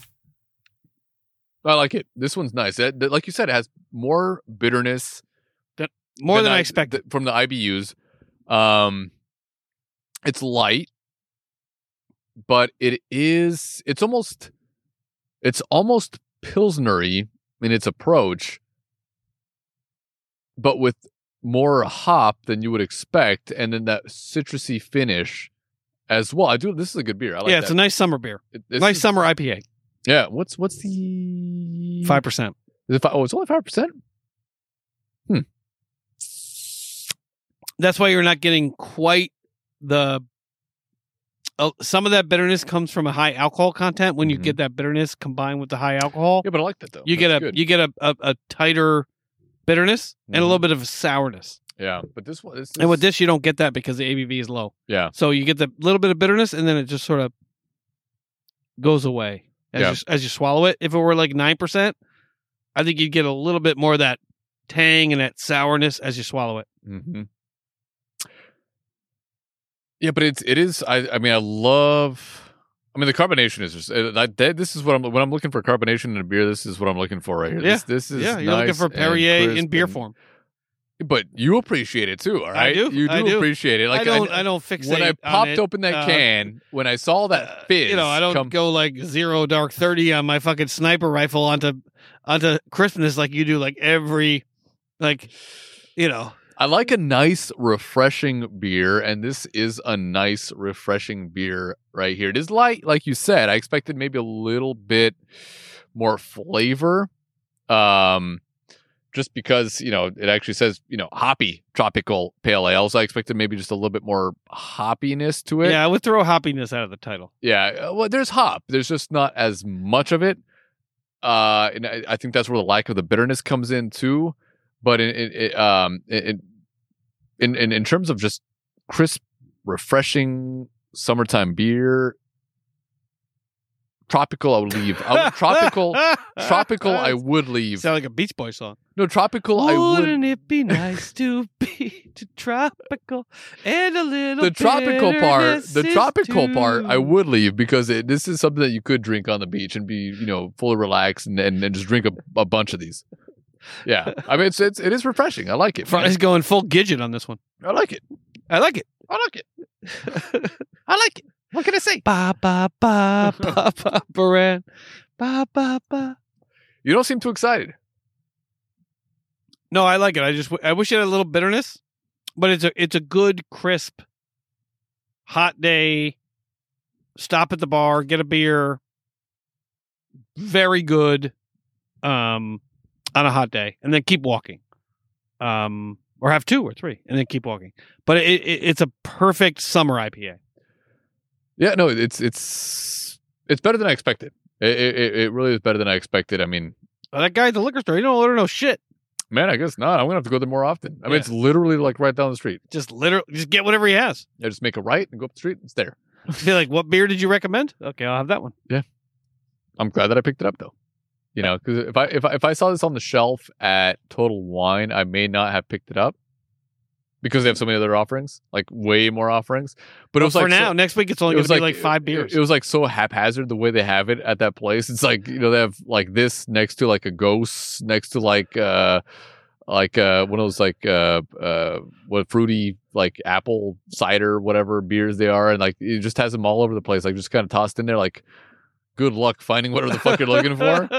But, I appreciate that, though. I appreciate that. Yeah, no, so do I. But, I mean, it's like I saw Hoppy Tropical Pale Ale. I'm like, this sounds crispy. And it is. I like it. Yeah, I like it, too. I mean, it's very summer. It's very fruity. There is that citrus, mango fruitiness on the finish. It doesn't finish bitter. It finishes fruity. But not in a tropical fruit kind of way. And the bitterness sort of comes on the front end, and on the back end, you don't get as much of that bitterness. It's crisp, it's carbonated, it's light, it's low ABV. I mean, it's a solid 80-plus degree summer IPA. If it's more than 80 degrees out and you want an IPA, then it's a failure completely. Well, if it's 90 degrees, then fuck. You're anything screwed. above 80. You're screwed. No, this is like, even if you're in like Dubai. Some people say Dubai. You say Dubai. I say Dubai. Potato. But when it's 115 degrees in Dubai, you want this. Mm-hmm. I mean, you would go to prison for drinking it, but it might be worth it. I don't know about that. Well, it's a dry country. At the airport, maybe not. At the airport? Yeah, I don't know. Yeah, I don't know. I think some of the resorts. I'm gonna have to watch some Locked Up Abroad. I think at some of the resorts, it's not a problem. Actually, probably all the resorts is probably not a problem. Yeah, for the income, yeah. But yeah. I wouldn't be tooling around Saudi Arabia with a with a bottle of Ardbeg. Well, it's not. I wouldn't do that. I wouldn't. Yeah. Yeah, it's just interesting. I mean, weed is legal here now, but there are countries where you still can't buy. Let alone a scotch, but just a 6-pack of beer at 3.5%. Yeah, I know, right? It's like almost water. And in Russia, like beer wasn't even considered to be an alcohol until more recently. Yeah, it's just like that has 5% alcohol. We say nothing. Yeah, you put it on your Russian Fruit Loops. Yeah. Instead of milk, you just pour beer over it. Just pour beer. Yeah. You go to work in the mine now. You have That is not real alcohol. That is nothing right there. it's probably true. Vodka is like water to us. Yeah, exactly. A lot of places are like that. Yeah, well, I mean, yeah. But where'd you rate this We beer, give though, you a Ben? tank from 1973. Wolverines. This is. I think that movie might have been made up. Looks like tanks from 1973 are pretty effective. Any tank is effective, man. Especially if you don't have the weapons to fight back.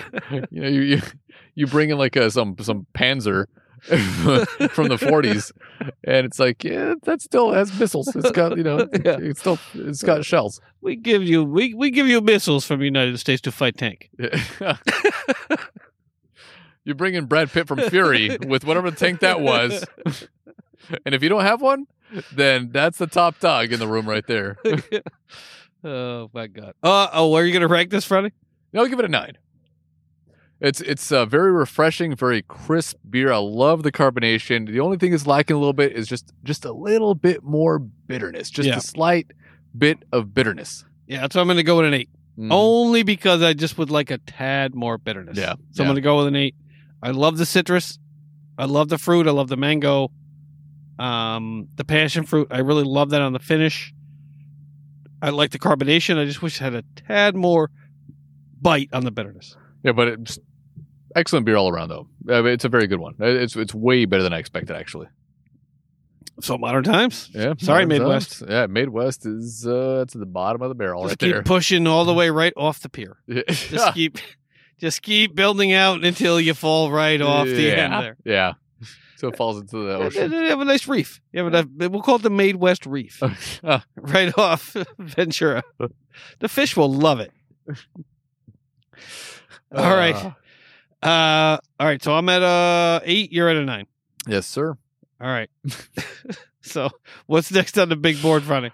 Next up, Ben, is our housekeeping to finish up the show. Take it away. Are you sure you want me to? Yeah, I do. We are a show about We football. are. We are. United. We are.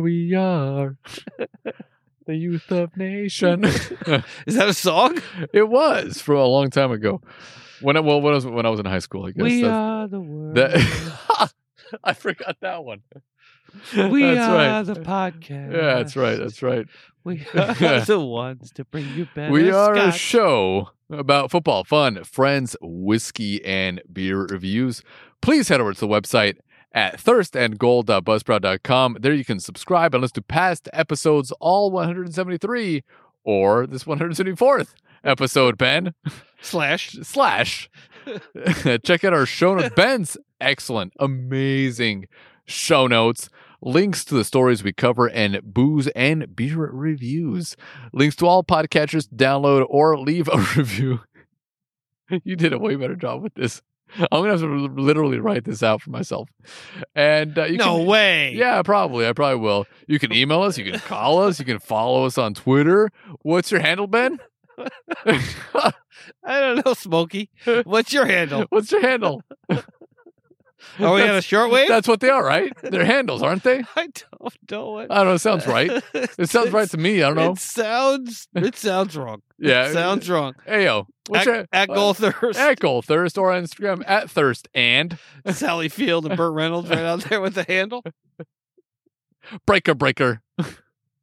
Yeah, check out our amazing You go. photos. And I am posting everything now, Ben. I see that and I'm even impressed. Posting beers now. Well, this one definitely post. Yeah, this was a good one. This one's a good one. Yeah, so yeah. Anything else you want to add, Ben? Because usually, like, once the podcast is already 2 hours and 40 minutes in, you still want to talk about something. No, I'm good. I'm good. No, I know I'm waking up at 8 o'clock in the morning Yeah, tomorrow. exactly. I'm like, I'm not going to be able to fall asleep and at it's all. funny because I had like no NFL news tonight, and I was like, all right, so Yeah. tonight This is going to be a short we'll one. be done by 11. This is going to be a short one. So I'll be in bed by like 12, That never 12, works. 15. It never works. It But, never happens. I had no news And tonight. especially with the hardcore on the table, you're not getting to bed anytime soon. But I had no news tonight. And it was still an hour and a half for the NFL news. So next week we're gonna have one story. We'll talk about it for like an hour and a half. It's gonna be Jalen Hurts. Whatever happens with Jalen Hurts in the next week, and it'll still somehow. But what most podcasts do is they cut themselves off. Like at an hour, they'll be like, "Okay, we're done. Yep, We're not talking about any more of this." Not us. But they're also on like some kind of a weird schedule. Yeah, we have no schedule. Our schedule is to give you everything you need. Why are you looking at me so serious? What? Everything you need. Everything you need, and then you give me the eye. What? Okay, Ben. All right, everything you need. All right, I agree with you, man. I mean, fuck. I don't know what I expected you Yeah. to say right there. I don't know. But everything you need in the world To of the know. NFL, all the criticisms, KNX 1070 News Radio. traffic on the nines. The 405 is wide open. Is it? Actually, the 405 is probably jammed right now, Oh, I know. even though it's fucking fucking stupid. 11:53. Yeah, it's so stupid. No, I got nothing else to add in front of you. Yeah. Yeah, Denver doesn't have that problem. No, Denver has no traffic. Yeah. There's nobody in Denver. Oh, there you go. Talking shit still. All right. Well, I like thank you. Denver. Oh yeah, how terrible for you, Thank Denver. you so- You can drive. What an insult! Like You nobody, could- nobody wants to live there. You could. Nobody wants Wait, to live in are that you part saying of the you country. could get to work in a half an hour? How terrible for you! What an insult! I go 18 miles in the morning and it takes me an hour and a half. Oh, you're on autopilot. Who cares? What a great city we live in, where you can go 12 miles in an hour. All right. Well, thank you so much, everybody out there, for listening. Yes, and thank you all. We'll see you next week.